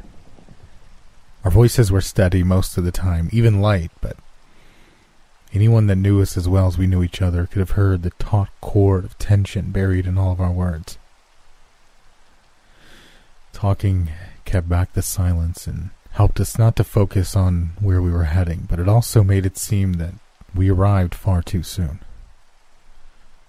The clearing was unchanged from when we'd last left it, undisturbed by other messages or rocks or signs that anyone else had been there. I wasn't surprised. As far as I knew, no one else had come there for years. We all looked around the clearing as if expecting some monster to leap out from behind the bush and rush us. Standing in a tight, sweaty line with me in the middle, we gripped hands and walked toward the drop-off that led to the cave below. As we grew nearer, I found myself wanting to look anywhere but the black pit that was Mystery Cave, my eyes roaming the trees and bushes before moving to the ground beneath us, grass slowly fading into granite as we neared the edge. It was then that I noticed something strange that meant nothing to me at the time. A series of small lines in the rock and dirt, cut hard and straight into the earth. They weren't deep, but their precision made them stand out, and as we walked I realized something else. The lines continued in alternating sets of diagonal lines, first one way and then to another, so that they were long enough to connect. A set of 4 might make a large X in the dirt. I was about to mention them when Sarah started screaming. Later, Sarah would swear that she had been looking right at the spot where the thing appeared. She said that it wasn't that it had blended in or magically faded into view, but that it was more like it was suddenly just there. All I know is that everything happened fast, even as I was running to look at Sarah. I felt Everett's hands being ripped out of mine, and when I saw that Sarah was looking in his direction, I looked back to see his head spinning back up to from where it had been to the side of the basin, his eyes rolling back in his head as he slid out of the grasp of the thing that had yanked his feet out from under him.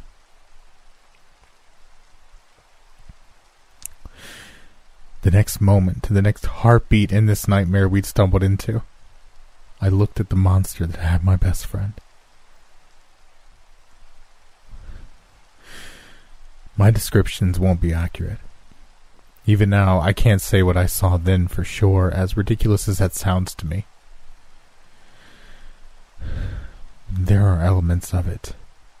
There aren't words, or if there are, I don't know them, but this is as close as I can come. Its head was skeletal, a human skull that was not human, its cheeks too protruding and its nostrils too long. The teeth were the most shocking feature at first. Long and translucent, they jutted out at an impossible angle to intersect like the clasped jaws of an anglerfish. Again, I'm doing a poor job of describing it. It wasn't a skeleton, that's just what it reminded me of. It had skin, tissue, semi-clear and swimming with ever-shifting blobs of black and blue color. Its skin was the thin membrane of a jellyfish stretched taut across an unnatural skull before sliding down to molted shoulders and arms that ended in powerful-looking hands, whose nailless fingertips were peppered with what looked to be tiny protruding bits of black rock or bone. Its torso was like that of a man, yet instead of trailing down to waist and legs, it ended in tattered bits of pale, ragged meat. I saw a war movie years later that showed a soldier crawling toward a radio, oblivious to the fact that his lower half had been blown away. I was immediately reminded of this monster, yet this creature's tattered flesh was not wet or wounded, but was instead coated in a thick rime of rock, dust, and old dried mud.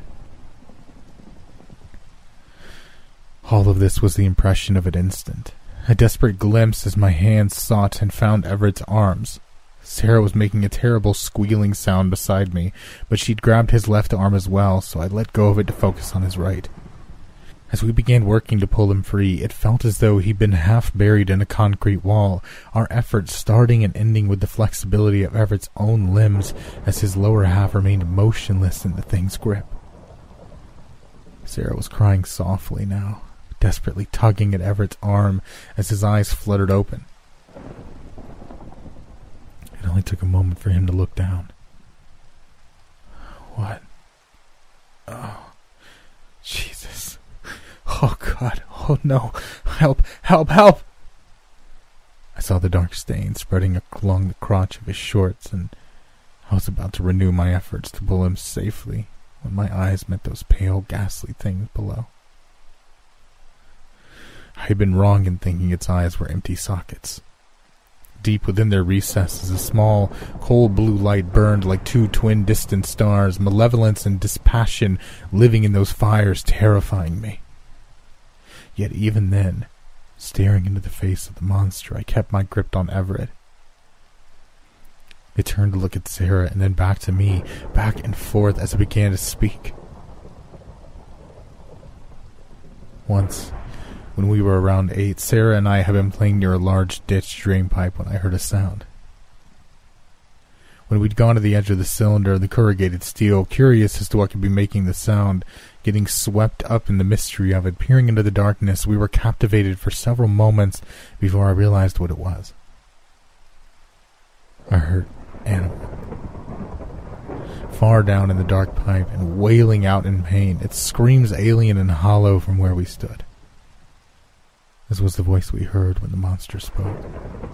Inhuman, unintelligible. It was only one word spoken again and again, and yet somehow we understood it perfectly. Mystery repeated it again, giving Everett another powerful tug.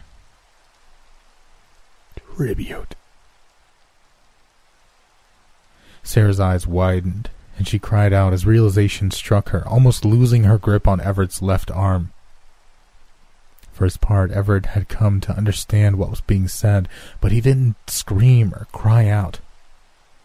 Instead, his cries cut off, and he remained silent for the next several seconds, aside from the regular, raspy huff of his panicked breaths. Those seconds stretched on forever, our desperate tugging doing little to dislodge Mystery's grip on him. My arms and shoulders were already burning with the effort, but I pushed myself not to give up or let go, and then Everett spoke. "Let me go." Sarah sucked in a rasping breath. "What? No! We're going to get you free."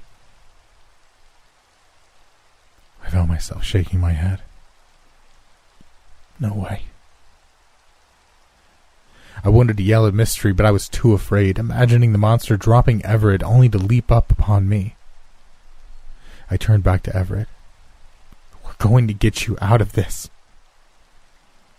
Everett squinted his eyes as he looked at us, his teeth gritted. "No. You have to let... Oh, God, it hurts.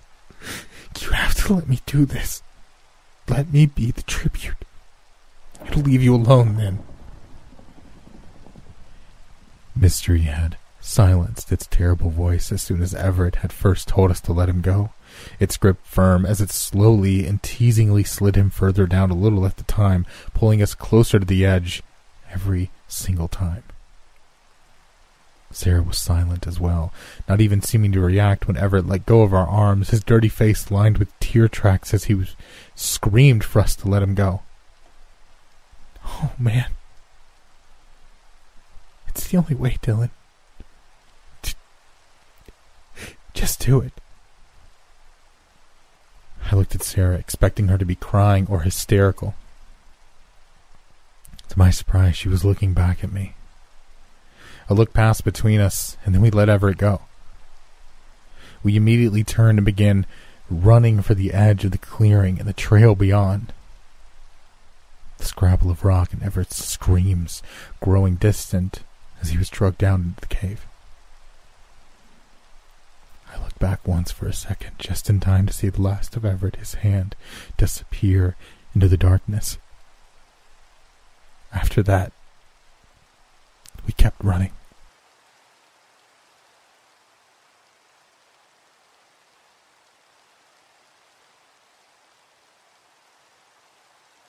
Two hours later, we were in my room, alternatively crying and yelling, comforting and accusing each other. We talked about Everett's sacrifice to save us and how we had no choice other than to leave him behind.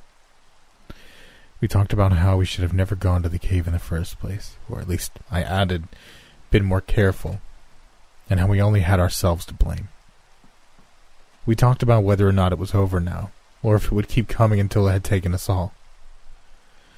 We didn't talk about rescuing Everett or telling anyone so they could help us.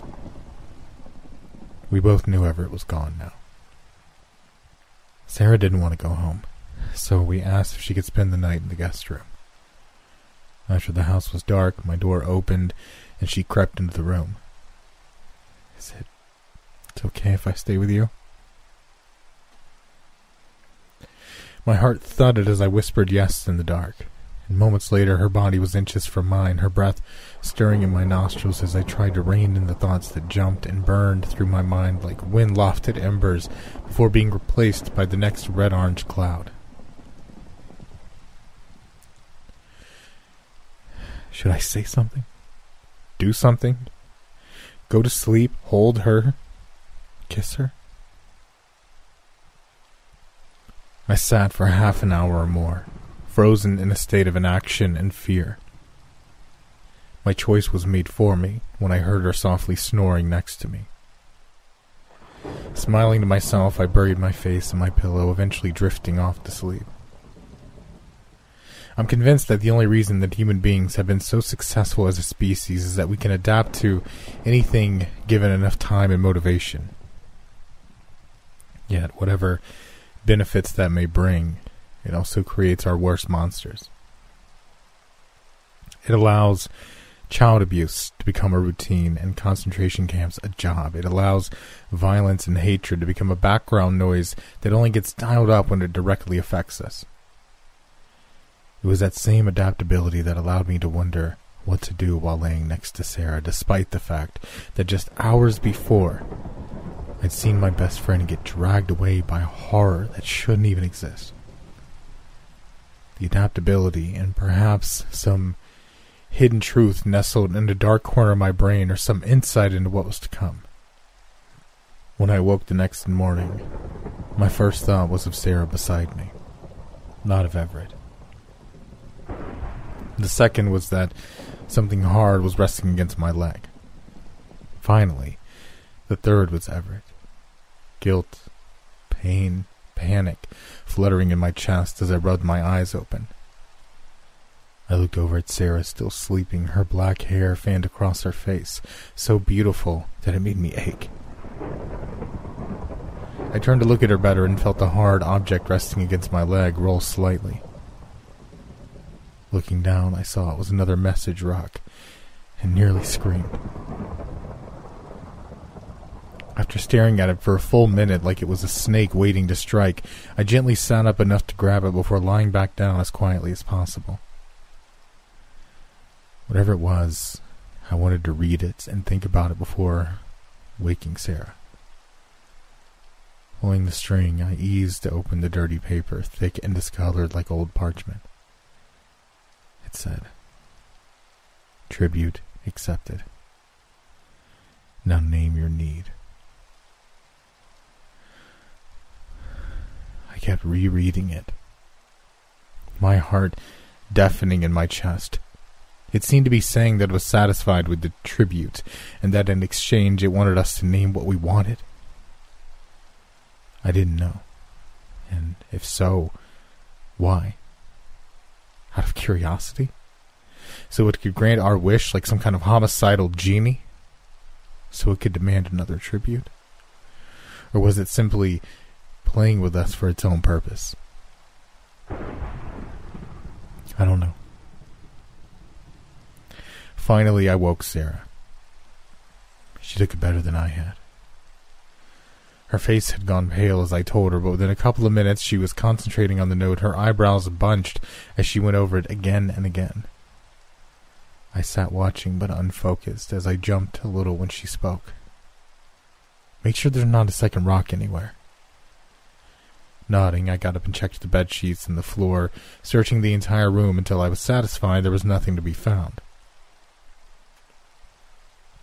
When I was finished, I went back to the bed and asked her what she thought. Well, it looks like it was saying that Everett was the tribute that it wanted. Tears welled up in her eyes, and she wiped them away angrily, taking a deep breath before going on. And that now it wants to know what we need. Maybe as a gift for the tribute, or maybe to start another round of us owing it something. I don't know. I nodded. Yeah, that's what I think too. I don't know which it is either, or if it's something else we haven't thought of. Wrapping her arms around her legs, Sarah stared off at nothing as she spoke.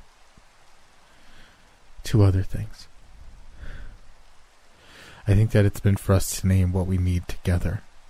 Otherwise, why not two rocks? Unless there's one waiting for me at my house, I think it wants one request, not two. Which, I guess, makes sense if this is some kind of repayment for our tribute. She started crying then, gentle sobs muted by her face being pressed up against her legs. I rubbed her back, trying to awkwardly comfort her while fighting back tears myself. Then, to take her mind away from crying, I asked, "What was the second thing?" She looked up, her eyes red and puffy. "What? Oh. Yeah. The second thing is, I don't think it was asking us to tell what we need." "You don't?" She shook her head slightly. "No. I think it was telling us to tell it what we want."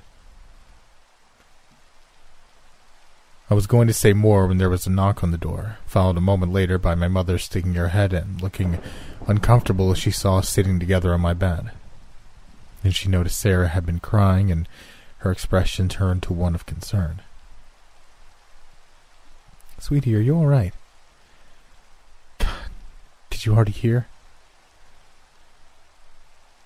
Sarah looked up confusedly. "What? Did I hear what?" My mother's face fell a little. "Your grandmother just called here looking for you. It's your mother, sweetie. Her grandma had to take her to the hospital last night. She's real sick." Sarah's mother had been growing worse for months. It had reached the point where the woman could barely stand or walk at all, and Sarah's grandmother had been staying with them the last few weeks to help out.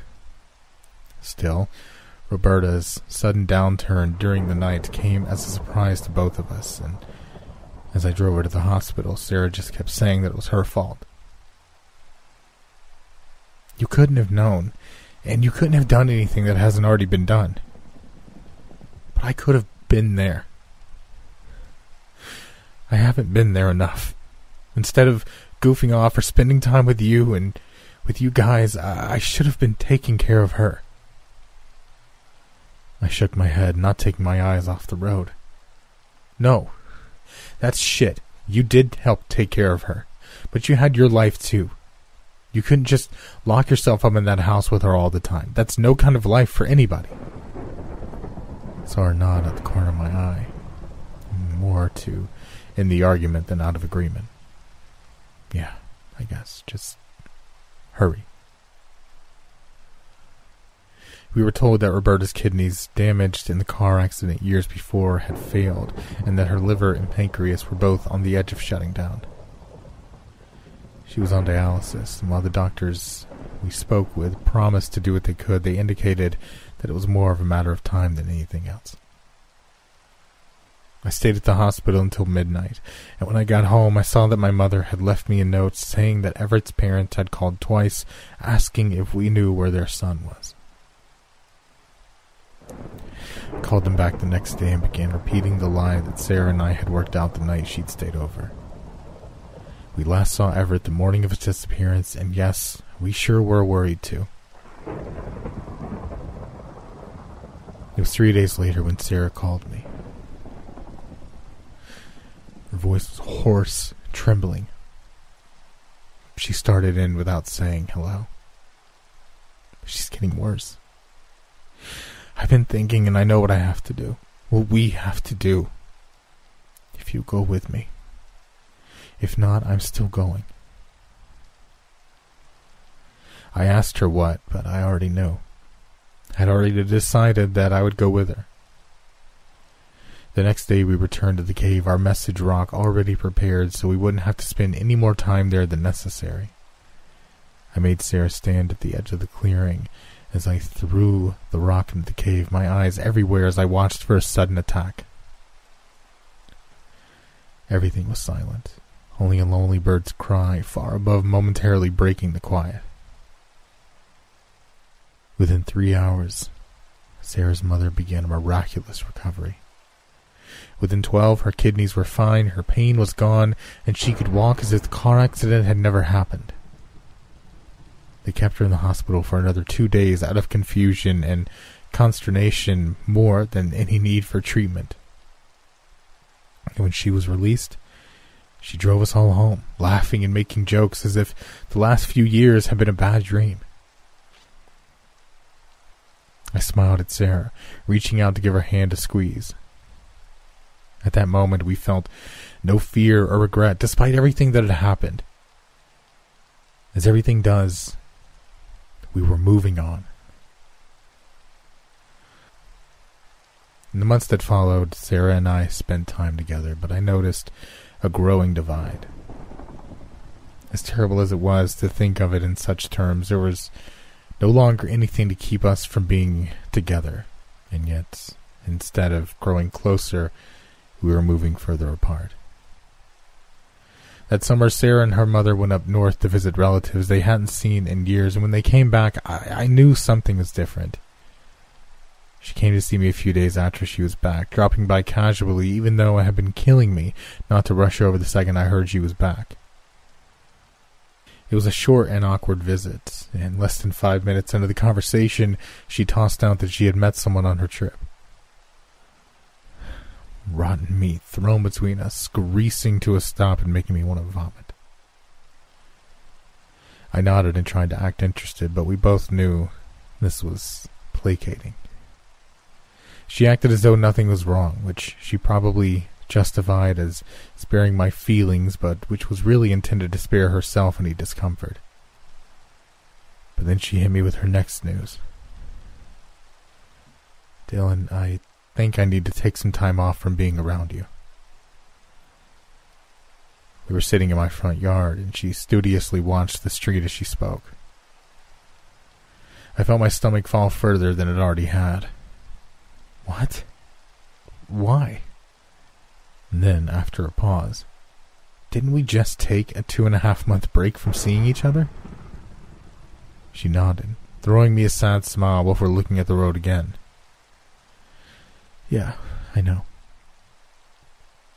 And that's kind of what made me realize I need some time apart. We've been through so much. We've always been so close, and we always will be, but I've been eaten up with guilt and worry the last few months, and while it wasn't gone when I was away, it was a lot better, and I've realized that a lot of that is because I wasn't around you. Me? What the fuck did I do to... She held up her hand to stop me, turning to meet my eyes for a moment. Let me finish. When I look at you, I see Everett. I see everything we've done. And no, maybe it wasn't our fault, but still, it doesn't feel right either. I need some time to sort through that.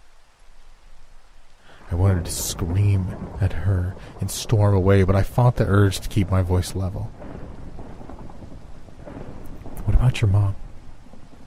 Are you sorry that we did that? She started tearing up and looked away. No, of course not, but... And what about me?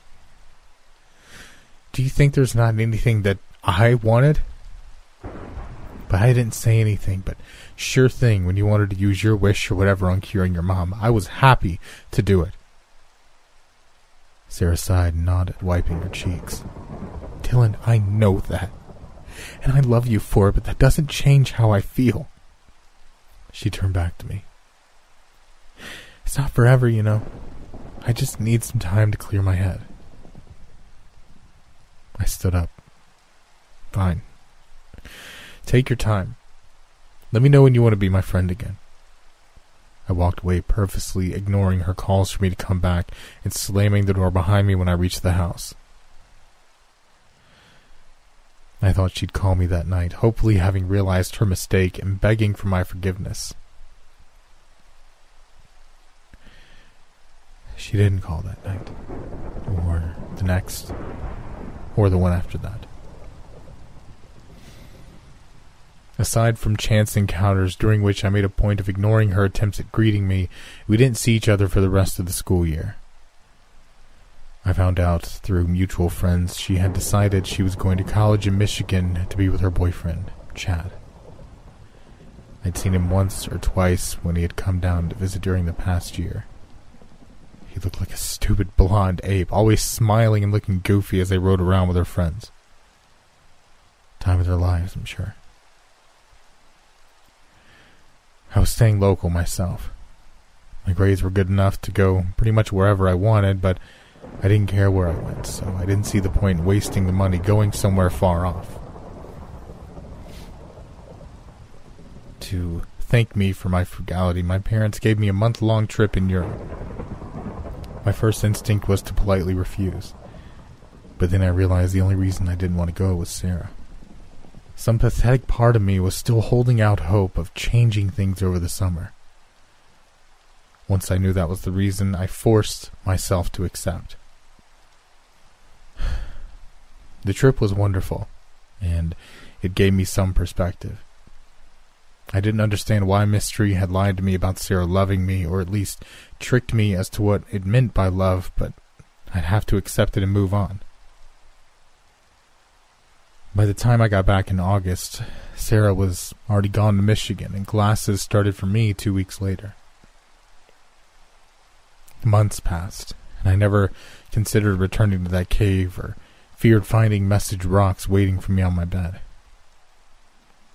As strange as it may seem, I really thought about Mystery or Everett in those days, and by the time that Christmas vacation rolled around, I was feeling normal, more like me than I had in years. Then Sarah called. She was crying, telling me that she was in an airport waiting for her flight home, but she needed to talk to somebody, needed to talk to me. I said, okay. My head's swimming. I asked what was wrong. They say I've got non-Hodgkin's lymphoma. Cancer. It's already in the late stages. She laughed bitterly, her voice brittle and slightly metallic over the phone. They say they don't understand why it didn't show more symptoms earlier on. Guess I'm pretty hardy, huh? I couldn't breathe. I sat down on the edge of my bed, shutting my eyes tight as I tried to focus on getting something out. They can treat it, right? They'll treat it, yeah? Her despair was palpable as she answered. They're going to try. But they've already let me know it's pretty much a done deal. It'll take a few months probably, but I'm gonna die. I gripped the phone tight enough to make the plastic creak in protest. No. No, you're not. Just get here and we'll figure something out. I swear to you, we will.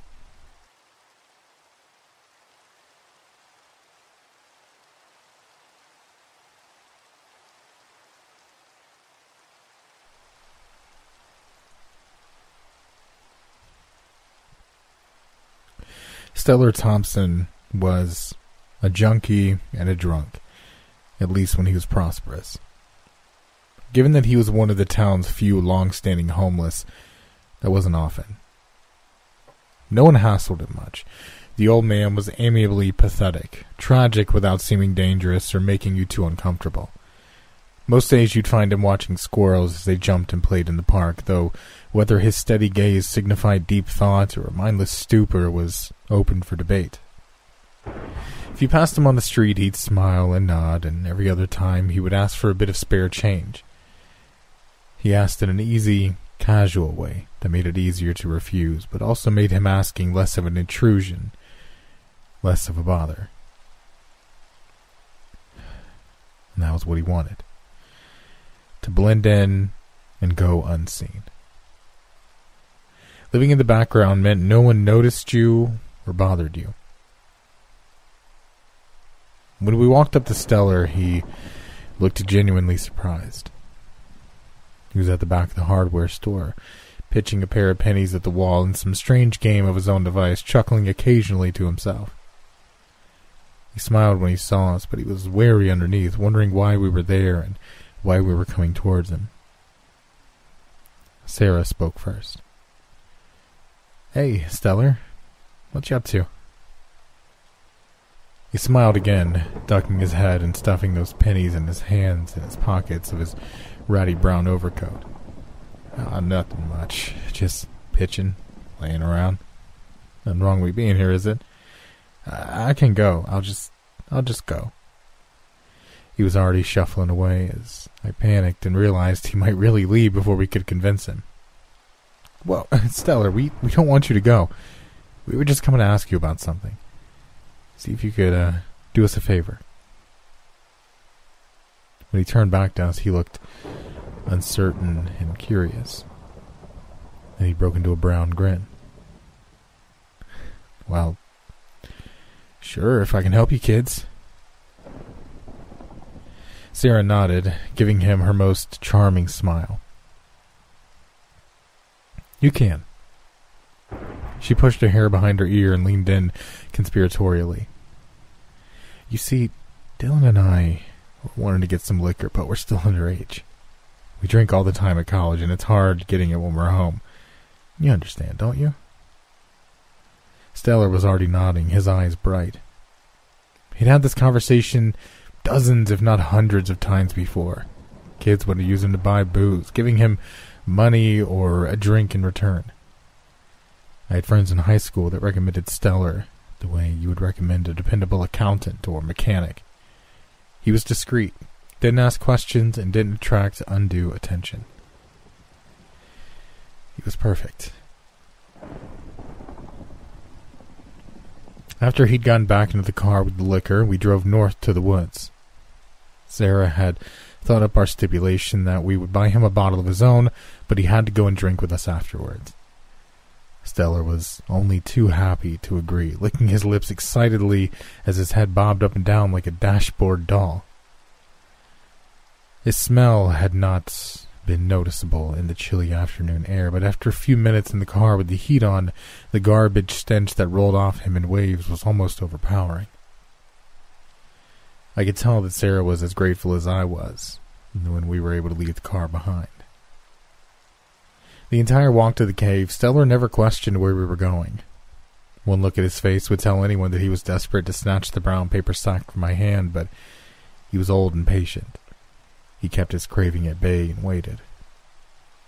When we reached the clearing, he smiled, looking at me expectantly. Nodding, I took out a bottle of whiskey and handed it to him. He'd spun the top off expertly and taken a long pull before I took out beers for myself and Sarah. For the next 30 minutes, Sarah and I nursed our beers while Stellar drank steadily, his back to the cave, happy and oblivious. In my mind, I had pictured a long argument with Sarah over my plan. I had prepared speeches and justifications, reasonable explanations, and unassailable points. In the end, when I told her that we could use the cave, that we would use mystery to save her, there was no surprise or outrage. Her first question was not how, why. It was who. The choice had been obvious, though it had still taken me several hours of contemplation to arrive at Stellar Thompson. Someone who wouldn't be missed, whose life was an utter waste. A man who had squandered any chances and talents he had ever had to live life as a homeless, drunken druggie who had slit his own mother's throat for a drink or a tweak. Compare that to Sarah. Sarah, who was still young and had her whole life ahead of her, a life full of promise. She decided she'd wanted to become a doctor and help people. This, she said, was how she would make up for what we were doing. This is how she would make Stellar's sacrifice worthwhile. She cried as she said it, and I knew it had to be true. Stellar was a seasoned alcoholic, and I honestly expected it to take longer for him to get drunk, but after reaching the clearing, something made the old man nervous. Out of a nearly instinctive reaction to the sense of unease, he drank fast and hard, as though he feared we might take the bottle from him at any moment. The three of us spoke, but only occasionally, the sound of our forced laughter and idle chatter falling false on my ear. Once I decided that Stellar was drunk enough, but before he moved into the swiftly approaching area of too drunk, I stood up and nodded for Sarah to do the same. I looked down at the old man, a smile hanging large on my face. Hey man, you want to see something cool? Stellar looked up like a physicist interrupted during a complex equation. Huh? No, I'm okay. Thanks though, man. This is good shit. I nodded, keeping the smile in place. Sure, no problem. But seriously, I want you to tell me what you think of this. It's right over here. I paused and then added, there's another drink in it for you. He hesitated at that. Then he smiled widely. You know, that sure sounds cool, but I remembered, man. I've got a friend that I'm supposed to be meeting. I gotta go. I shook my head. No worries. We'll drive you back. Just come over here and see this thing, then we'll go. Honest. He smiled again, nodding as he got shakily to his feet. Sounds cool and all, but I'll walk back. I could use the exercise. The fresh air, you know what I mean? Be seeing he'd been so focused on me that he hadn't noticed Sarah behind him, a large rock held over her head. When she struck him in the back of the head, he tumbled forward without a sound, and I felt sure that he was dead, thinking fearfully that the thing in the cave wouldn't take someone who was already dead as a tribute. Why I thought the last, I couldn't say, but it seemed true as I thought it. Sarah must have thought the same thing, because she dropped the rock and rushed forward to check for a pulse. After a moment of groping around, trying to avoid the blood that was trickling freely from the back of Stellar's head, she looked at me and nodded. He's alive. It's weak, though. Without another word, we began pulling him towards the drop-off.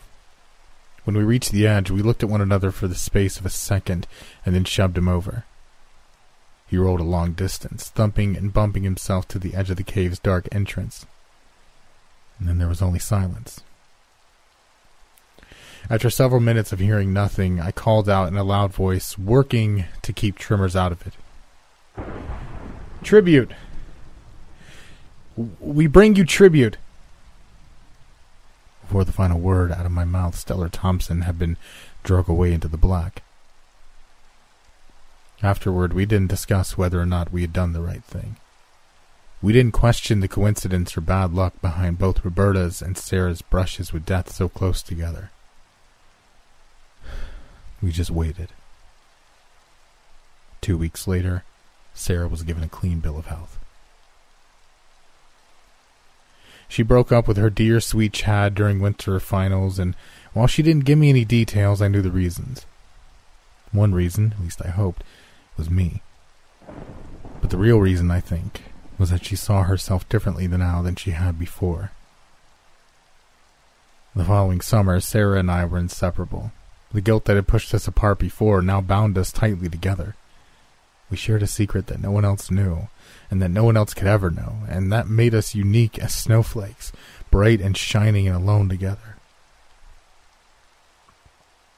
It might seem that this would make our relationship morbid and destructive, but it was neither. As the days grew longer and then shorter again, we spent hours talking and taking rides, going to movies, being bored together. I loved her so much. Strangely, during all of this, we did nothing that was overly romantic. I was more than willing, but I knew enough to wait until the time was right. The moment would come, and I was patient enough to wait for it. I'd been waiting for years, after all. Sarah kissed me for the first time on August 19th of the summer before our sophomore year, less than 3 days before she left to go back to school. We were sitting in the dugout at the old ball field, the same place we had pondered the message that predicted Autumn Lester's death, the same place we had played and roamed for years before that. I was lost in that kiss, my body tingling and my mind racing as we finally pulled away from each other several minutes later. I looked down at the ground, afraid my voice would betray too much if I spoke before clearing my head. When I finally did look at Sarah, I saw tears glistening down her cheeks. What is it? What's wrong? She shook her head, 2 quick jerks in alternating directions as she wiped her eyes. Nothing, just... Thank you, Dylan. Thank you. You've always been there for me, always helped me. She turned away, staring out into space. And this last... She fell silent, shaking her head again as she held her face in her hands. I reached out and touched her arm lightly.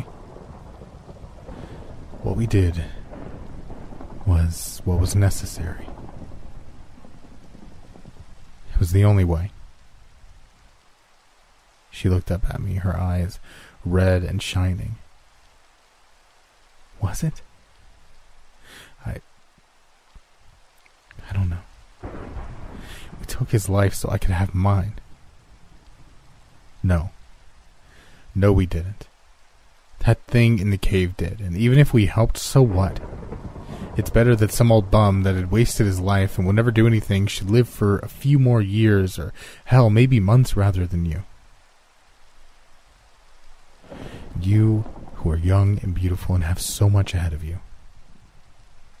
When she sat silent, I went on. No. It'd be a tragedy. That's what it'd be. A goddamned travesty. And if I had to do it over, I wouldn't hesitate. We made the right choice. Nearly a minute passed before she nodded, turning to look at me one last time before standing up. Well, I just wanted you to know. Thank you. Unable to think of the right response, I just nodded and followed her off the field. We only saw each other once more before she headed off for school, and then we only met for a quick goodbye lunch before she left. I wanted to kiss her again, to tell her that she could come back to school now that things were over with Chad. Yet something kept me from it, telling me that it wasn't the right time. So instead, I carried the last of her stuff to her car and gave her a hug, making her promise to give me a call when she got a chance. She nodded and smiled, waving to Roberta and me as she drove away. When she passed out of sight, Roberta turned to me, a solemn look on her face.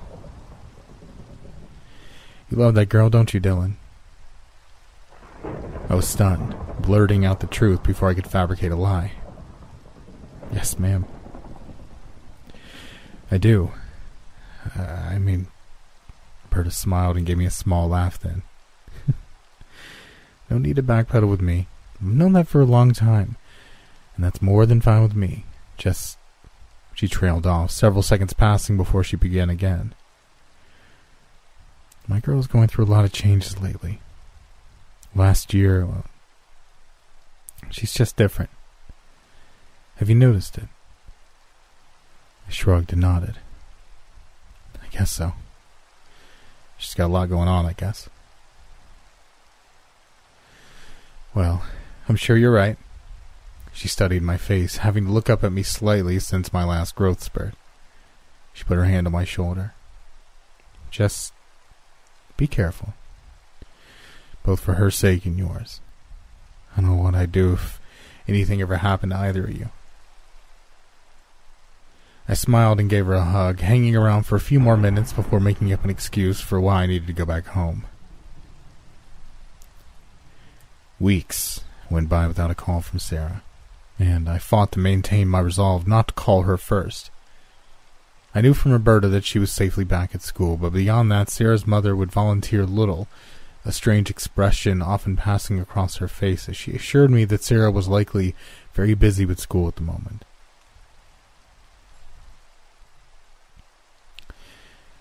It was the middle of October when Sarah's letter came. It was only 2 sentences, written in Sarah's flowing cursive. My heart pounded as I opened the letter, full of hope and dread for what it might say. And then I read it. The world faded away and my breath stopped. It said, Chad and I are engaged. I'm so sorry, Dylan. I threw it away from me with fear and disgust, folding in on myself until I was sitting on the floor, too numb to yell or cry. What was I supposed to do? Roberta watched the credits for The Thin Man, thinking, not for the first time, how much shorter movie credits used to be. She wondered if that meant movies were more complex now, or that people just used to not get as much credit. Either way, it was hard to beat William Powell and Myrna Loy together, and her willingness to stay up so late was a testament to that. Since her miracle recovery, Roberta had gotten her real estate license and had been doing pretty well in the last few months. Sighing, she stood up in the dark living room, wishing again that she hadn't scheduled a showing for 8 this morning. Still, she thought, It could mean a big sale, so I shouldn't bitch so much. She felt around on the sofa until she found her cell phone, hitting the button to briefly turn on the phone's luminescent screen. She nearly always used the phone instead of her home telephone, and it was rare that it wasn't close by. The light flickered out after 2 seconds, so she hit it again and began moving out of the room. Old movie or not, Roberta had always been a night owl. Sarah, on the other hand, had always been annoyingly chirpy in the morning and went to bed early at night. Back during the bad times, Roberta had slept little. She would lie awake for hours, staring into darkness as she gritted her teeth in pain. Later, when she was better, she would still sit up late, enjoying time to herself without the pain and the fear that had been her world for so many years. Sarah would usually be several hours asleep before Roberta went to bed. Her daughter's bedroom door always opened wide and on the way down to the hallway to Roberta's own room. Not wanting to turn on the hallway light and risk disturbing Sarah, and refusing to lug around a flashlight like some kind of lunatic, Roberta had taken to using her cell phone light to light her way. Even now, with Sarah back at school for nearly 2 months, she still went to bed with the house dark and a soft blue glow to guide her. She moved into the front foyer as the light went out again. Light. Moved to the bottom of the stairs. Light. Halfway up. Light. On the way to the top. It was during this last stretch up the stairs that she thought she heard something. A tap, tap, tap, so faint it seemed dreamlike in her sleepy state. She paused, listening for another noise. It had sounded as if it had come from one of the rooms upstairs, but she couldn't say for sure. Noises sounded strange in the dark, and though it didn't sound like a noise she recalled commonly hearing, it was probably just the house creaking or settling or passing gas. She grinned to herself at that last thought, imagining the house turning on the air conditioner to try and mask its embarrassing flatulence. Satisfied with no repeat of the sounds, she started up the stairs again. Light. Top of the stairs. Light. Past Sarah's room and the bathroom. Light.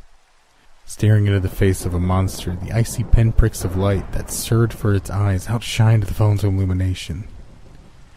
Its hands, cold and terrible, shot out to dig out the meat of her and pull her inside her bedroom, a tiny, gasping squeal escaping from between its impossibly long and sharp teeth.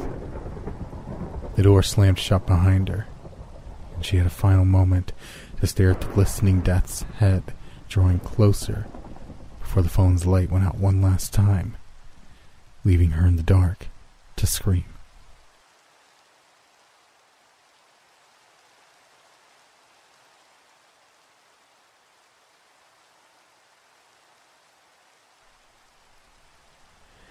I love you so much. I grinned at Sarah, drumming my fingers on the steering wheel as we waited for the light to change. I love you too. We're gonna have such an awesome time, you know it? She smiled back and nodded. Yeah, you were right. This trip was just the graduation gift we both needed. I'm glad we gave it to each other.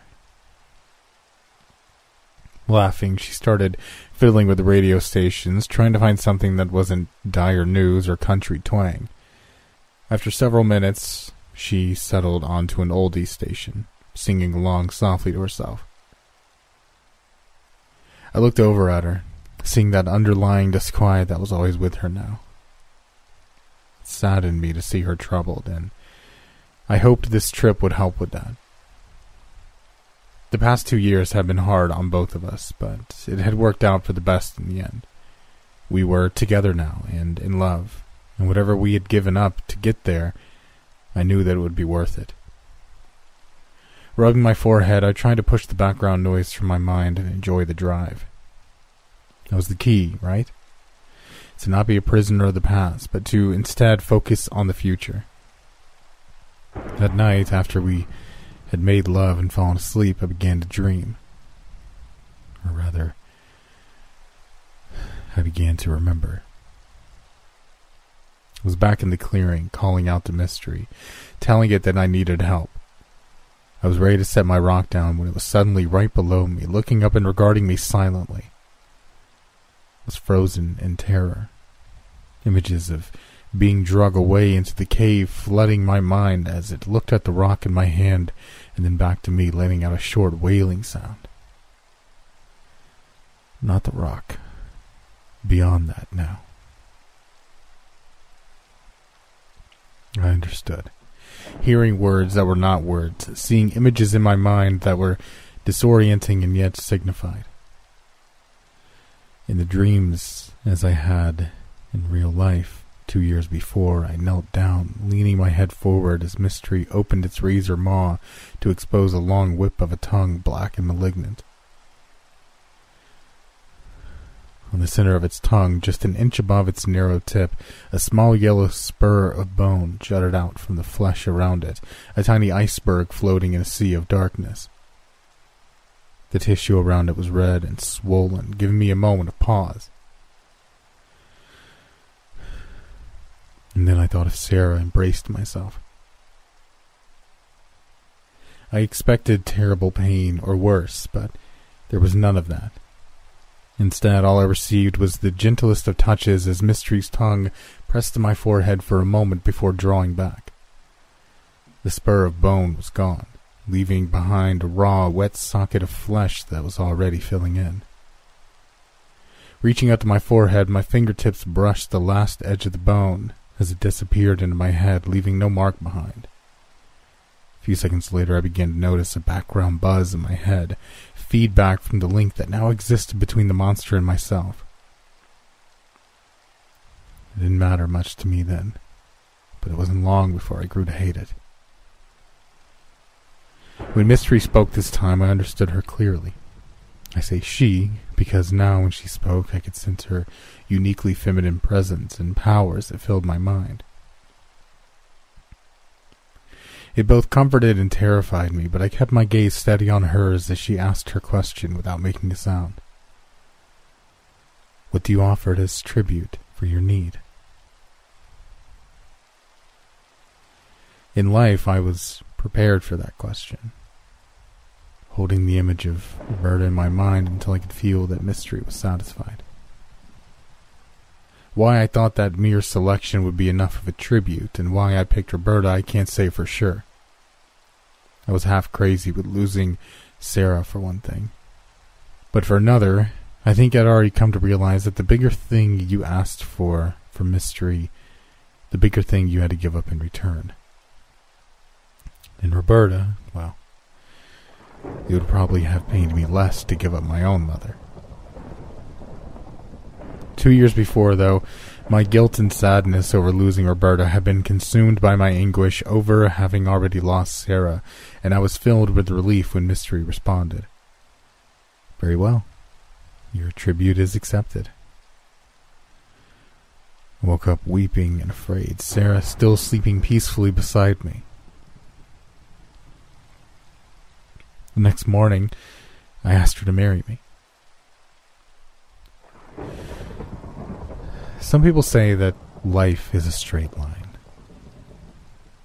That you're born, you travel through a series of events, meeting people, and learning things as you go, and at the end you die, either ending the line or heading off in a new direction, depending on your theology. Another common theory is that life is a circle. A cycle that loops without end. History repeats itself and all of that. Or how some people say that you start life and end life with others having to take care of you. Or that you are born and die alone. I remember reading a poem once that talked about coming back to the same place that you started from and finding it anew. I always took that to mean that it's not the place that's different, but that you've changed yourself, and because of that change, you see everything from a new perspective. It's a nice idea, but I don't think it's right. I think that life is a spiral. You move along, heading up or heading down, and you're always someplace new, even if you never leave the town you were raised in. always moving forward, unable to touch or change the past except in your memories. Yet at the same time, your life is curving, always curving, coming back to near where you once were, almost close enough to touch. You'll see places and faces you knew. You'll glimpse what you once were. Sarah and I were happy for nearly 20 years.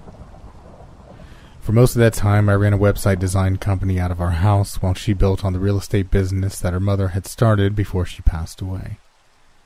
We were successful, and for the most part, we were happy. We had our troubles, just like anyone does, but our love for one another always pulled us back together in the end. I wondered if in those first years, if she knew about the tributes I would make periodically to Mystery. I was always so careful, and I would only get the call for another every few months, no more than 2 or 3 times a year. Later I could see it in her face when she looked at me. I would glance at her when she didn't know I was looking, and it was in her eyes. First I was scared, and then I was angry. In time, when she never mentioned it, never accusing or questioning, I realized she had accepted it as part of what was necessary to maintain our life, our success, our love. And that made me cherish her even more. Of course, I wasn't naming things we needed any longer. Other than paying tribute when it was asked, I had no ties to Mystery in those days. Well, that and the noise in my head. I would always feel her rustling in the back of my brain, that just audible hum and crackle that I could never entirely adjust to or block out. Once, only once, I think I shared a dream she had. It was black and terrible, full of faces I knew and things that made no sense. Impossible things. Impossible. Still, what reason did I have to ask for such things? We had everything we needed and we were happy. And then the trip came.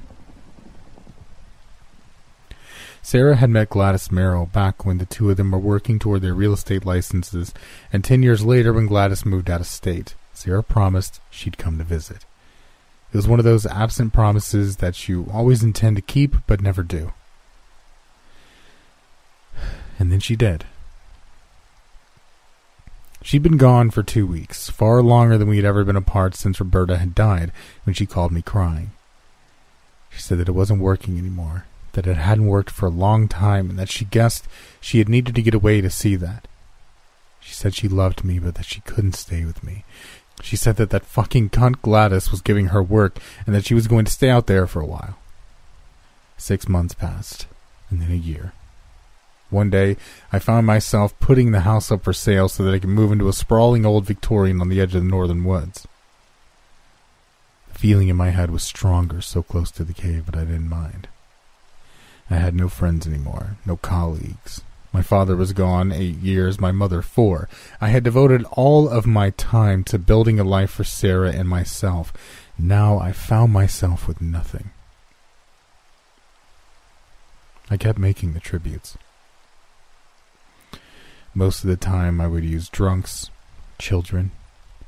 They were the easiest to control as long as you went far enough out and never to the same place twice. No one would put it together. Besides, she was always looking out for me. By the time I snatched April Moreland, I'd grown bold. I pulled next to her in a mall parking lot as she walked to her car in the middle of the afternoon, yanking her in before she could scream. I knew that Mystery would keep anyone from noticing what was happening, even if she had screamed a little. It was such an easy thing. April was 16, 17 maybe, and had the face of a girl that was only pretty due to the glow of her youth. In another 10 years, it would be a different story. The girl's fleeting beauty and best years both behind her. In my 20s, I would have carried a gun to hold her and keep her from trying to escape. Now I knew that the fear would be enough. She cried softly the entire way back to the cave, but she only asked to be let go once, her voice dying when I gave her a hard glance. When I got her out to walk up to the trail, she made a half-hearted attempt to run, but a quick swat against the side of the panel van I used for these trips ended her resistance. The walk to the cave was silent, and when we reached the clearing, I moved her quickly to the stone lip. I was about to shove her in when she turned to me, her eyes red and shining. Please don't do this. You don't have to. I'll never tell, and just... please. That last word stretched out into a wail that would have been comical in another situation. I paused for a moment, the raw emotion in her voice disrupting the routine that had established over the years. She grabbed the front of my shirt as her knees threatened to buckle under her. You're a good man. I can tell. Please don't do this. Let me go. Swallowing, I gently pried her hands away. I can't. I don't have a choice. She shook her head, sobs overtaking her again and muddying her words. Why? Why are you doing this? Because this is what I am. Smiling sadly, I gave her a solid shove in the chest, sending her tumbling into the darkness. Taking a deep breath, I whispered, I bring you tribute, before turning away and heading back to the van. I've always been in control of what happened. I realized that. The thing she put in my head is just a link to me. It doesn't allow her to influence me or take me over. I know, because a year and a half after Sarah left, I sat on the edge of my bed with the barrel of a shotgun I had only used once before, pressed against the soft flesh of the line of my jaw. Thought about using my toe to work the trigger, but dying barefoot always seemed undignified to me for some reason. I ended up using a small plastic pole cue that had come with a gag mini pool table that I'd gotten for Christmas years before. It was just long enough to slip against the trigger. Of course, I didn't go through with it. I don't guess I was ever going to. But I learned something from it. Mystery couldn't have stopped me if I'd wanted to do it. I think she even knew it was happening. I found that strangely comforting later on.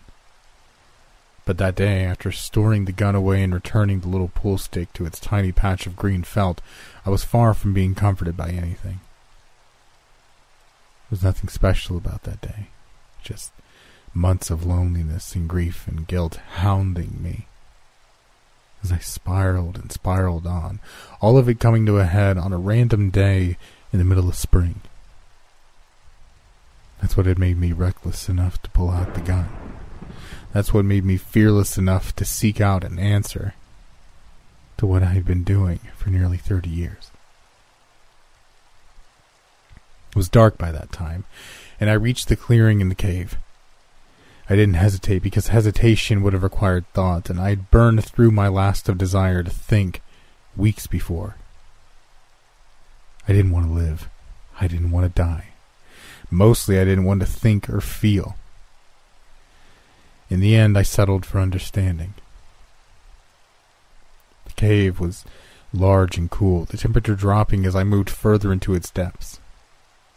A dozen steps left behind the little moonlight that survived in darkness. In a dozen more, I noticed I was going down a gentle slope.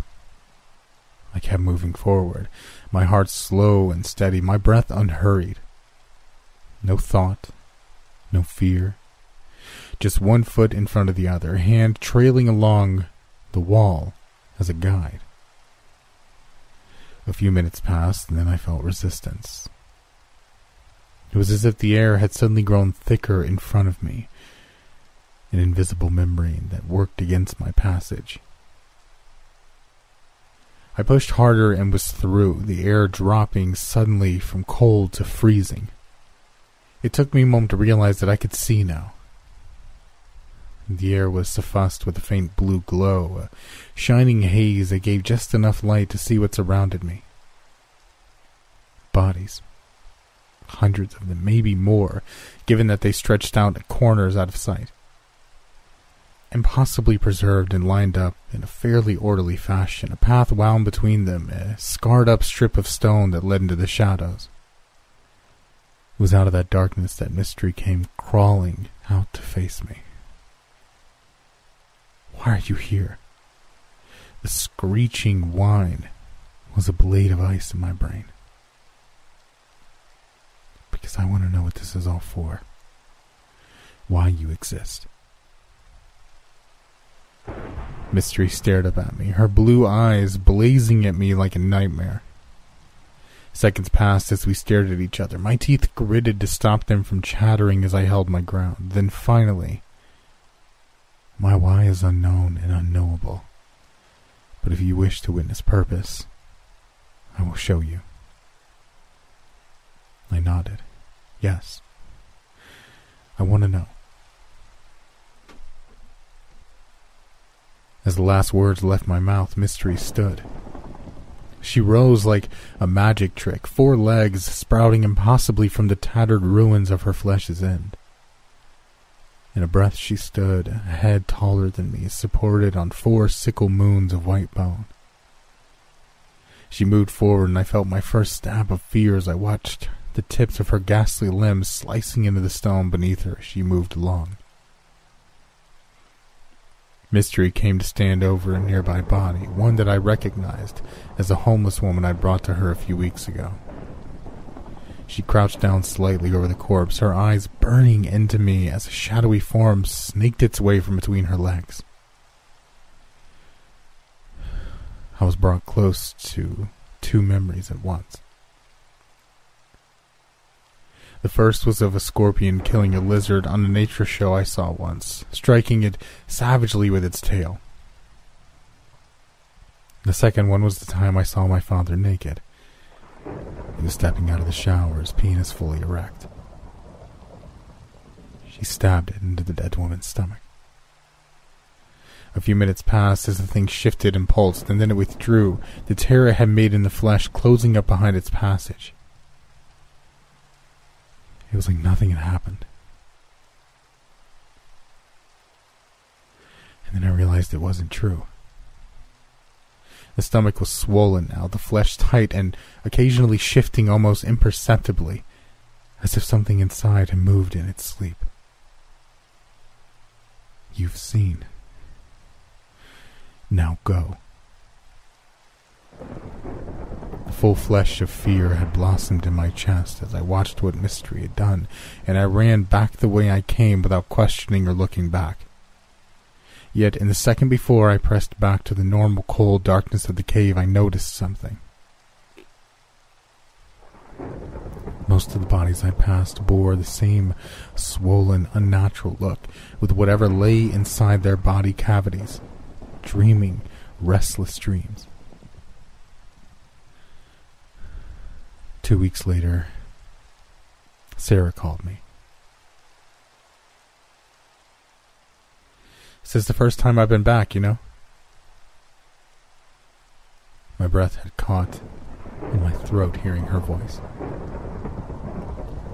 She'd been nervously rambling for close to a minute, and I still didn't know what to say. I just came out to get some things I had put in storage. In and out in half a day. Never liked this place, not really. I only stayed all this time because of you. Yeah. Well, so I get here, right? And I'm not here an hour and I start wanting to call you. Can't stop thinking about you. Instead of leaving yesterday afternoon, I stayed the night at a bed and breakfast that wasn't here a year and a half ago. Well, you could have... I want to see you. I need to see you. I love you. I loved you so goddamn much. She was crying now, and when I said okay, I heard her drop the phone, a door slamming close by a few seconds later. It was good having her back. That first night, I never knew I could be that happy again. Every day she would talk about leaving to go back and settle all of her affairs, pack and move back so she could stay with me forever. But every day she would grow reluctant to leave me, even for a little while, and she would put it off for another day. On the 5th day after her return, I stared down into her beautiful blue eyes as we made love. My mind was calm and untroubled, and my heart was so full. So full. And then it came. Tribute. For a second it was a source of irritation, a chore that could wait a little while longer. Then I realized that it meant more than usual. This was a specific request. Tribute. I rolled away, running to the bathroom to be sick. I told Sarah after that I thought it was food poisoning, and she seemed to believe me. Hours passed, and then days. I didn't sleep from the worry and fear that filled every moment now. Periodically, Mystery would repeat the word, the tone, if such a word could be applied to our communication, growing more insistent. I tried to ignore it. I tried to block out the growing roar that filled my head. After a week, I thought my head would burst from the pressure. And then it stopped. I felt relief, holding on to the dim hope that she'd grown tired of badgering me and would pick someone else. I debated carrying her someone unprompted, but I was afraid to leave Sarah for long.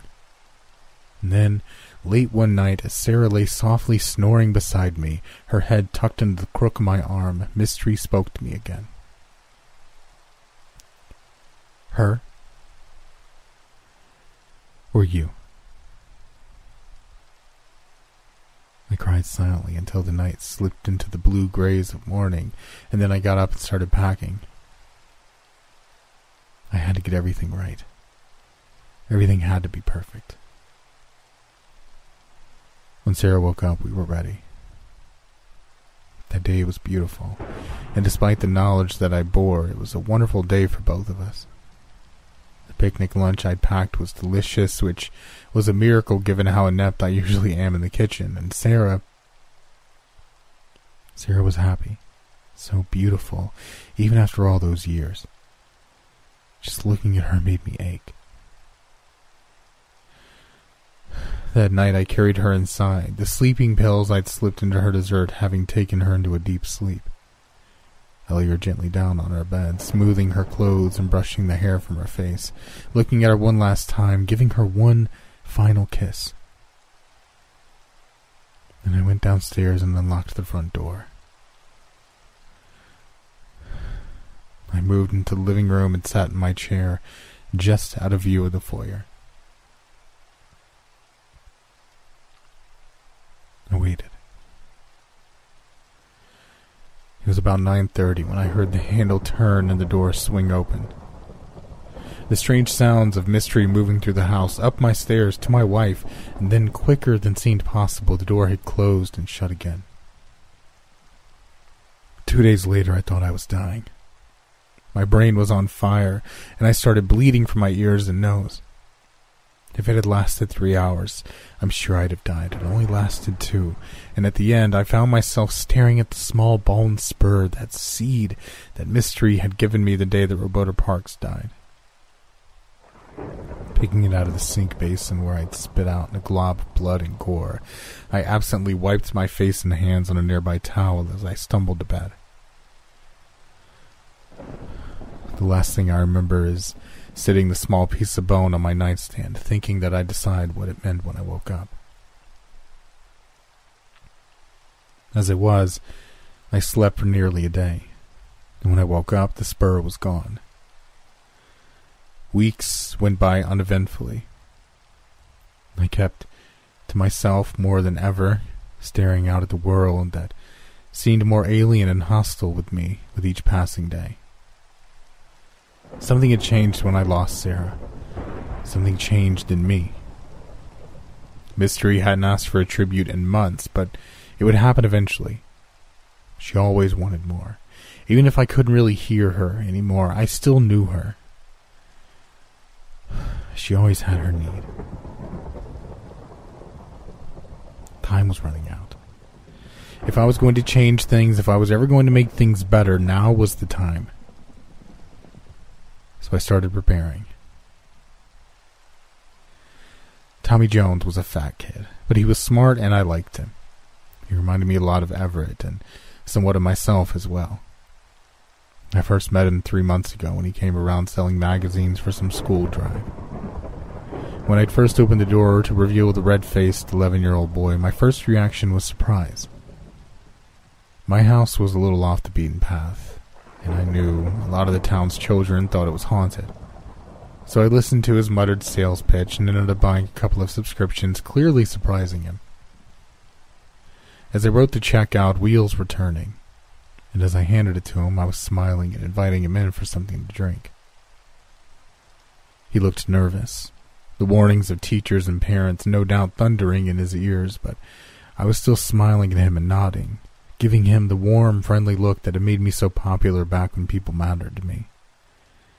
After a moment's internal debate, he stepped inside, and after I ushered him in and got him the promised drink, we spent the next 2 hours just talking. And a remarkable thing happened. I had been so alone for so long that I'd forgotten what it felt like just to be around people. How good it felt to just talk, even if you were just talking about stupid little boy things. I would have listened to him rhapsodize about video games and who he thought they were, the king shit, crap, I guess, all day long. I thirsted for words, voices, noises that weren't my own. He came back a few days later and a few days after that, and his stories began to peter out, and then mine began. I told him about growing up in Tulset County. I told him about the things I'd seen and the stories I'd heard. I told him the jokes that I would look up before he got there, just so I'd be entertaining enough. And of course, I told him about the cave. I saved the story for his 5th visit, and by that point, I truly liked Tommy. He was a good kid and a smart kid. He got picked on at school some, but underneath he was strong-willed. His biggest strength, though, at least as far as I was concerned, was that he loved a good story. From the start, the legend of the cave fascinated him. At first, I kept it vague, only telling him a generalized version of the story that Everett had told us so many years before. Over time, I leavened it with more details, eventually admitting that yes, I had been there before. And yes, the cave really did work.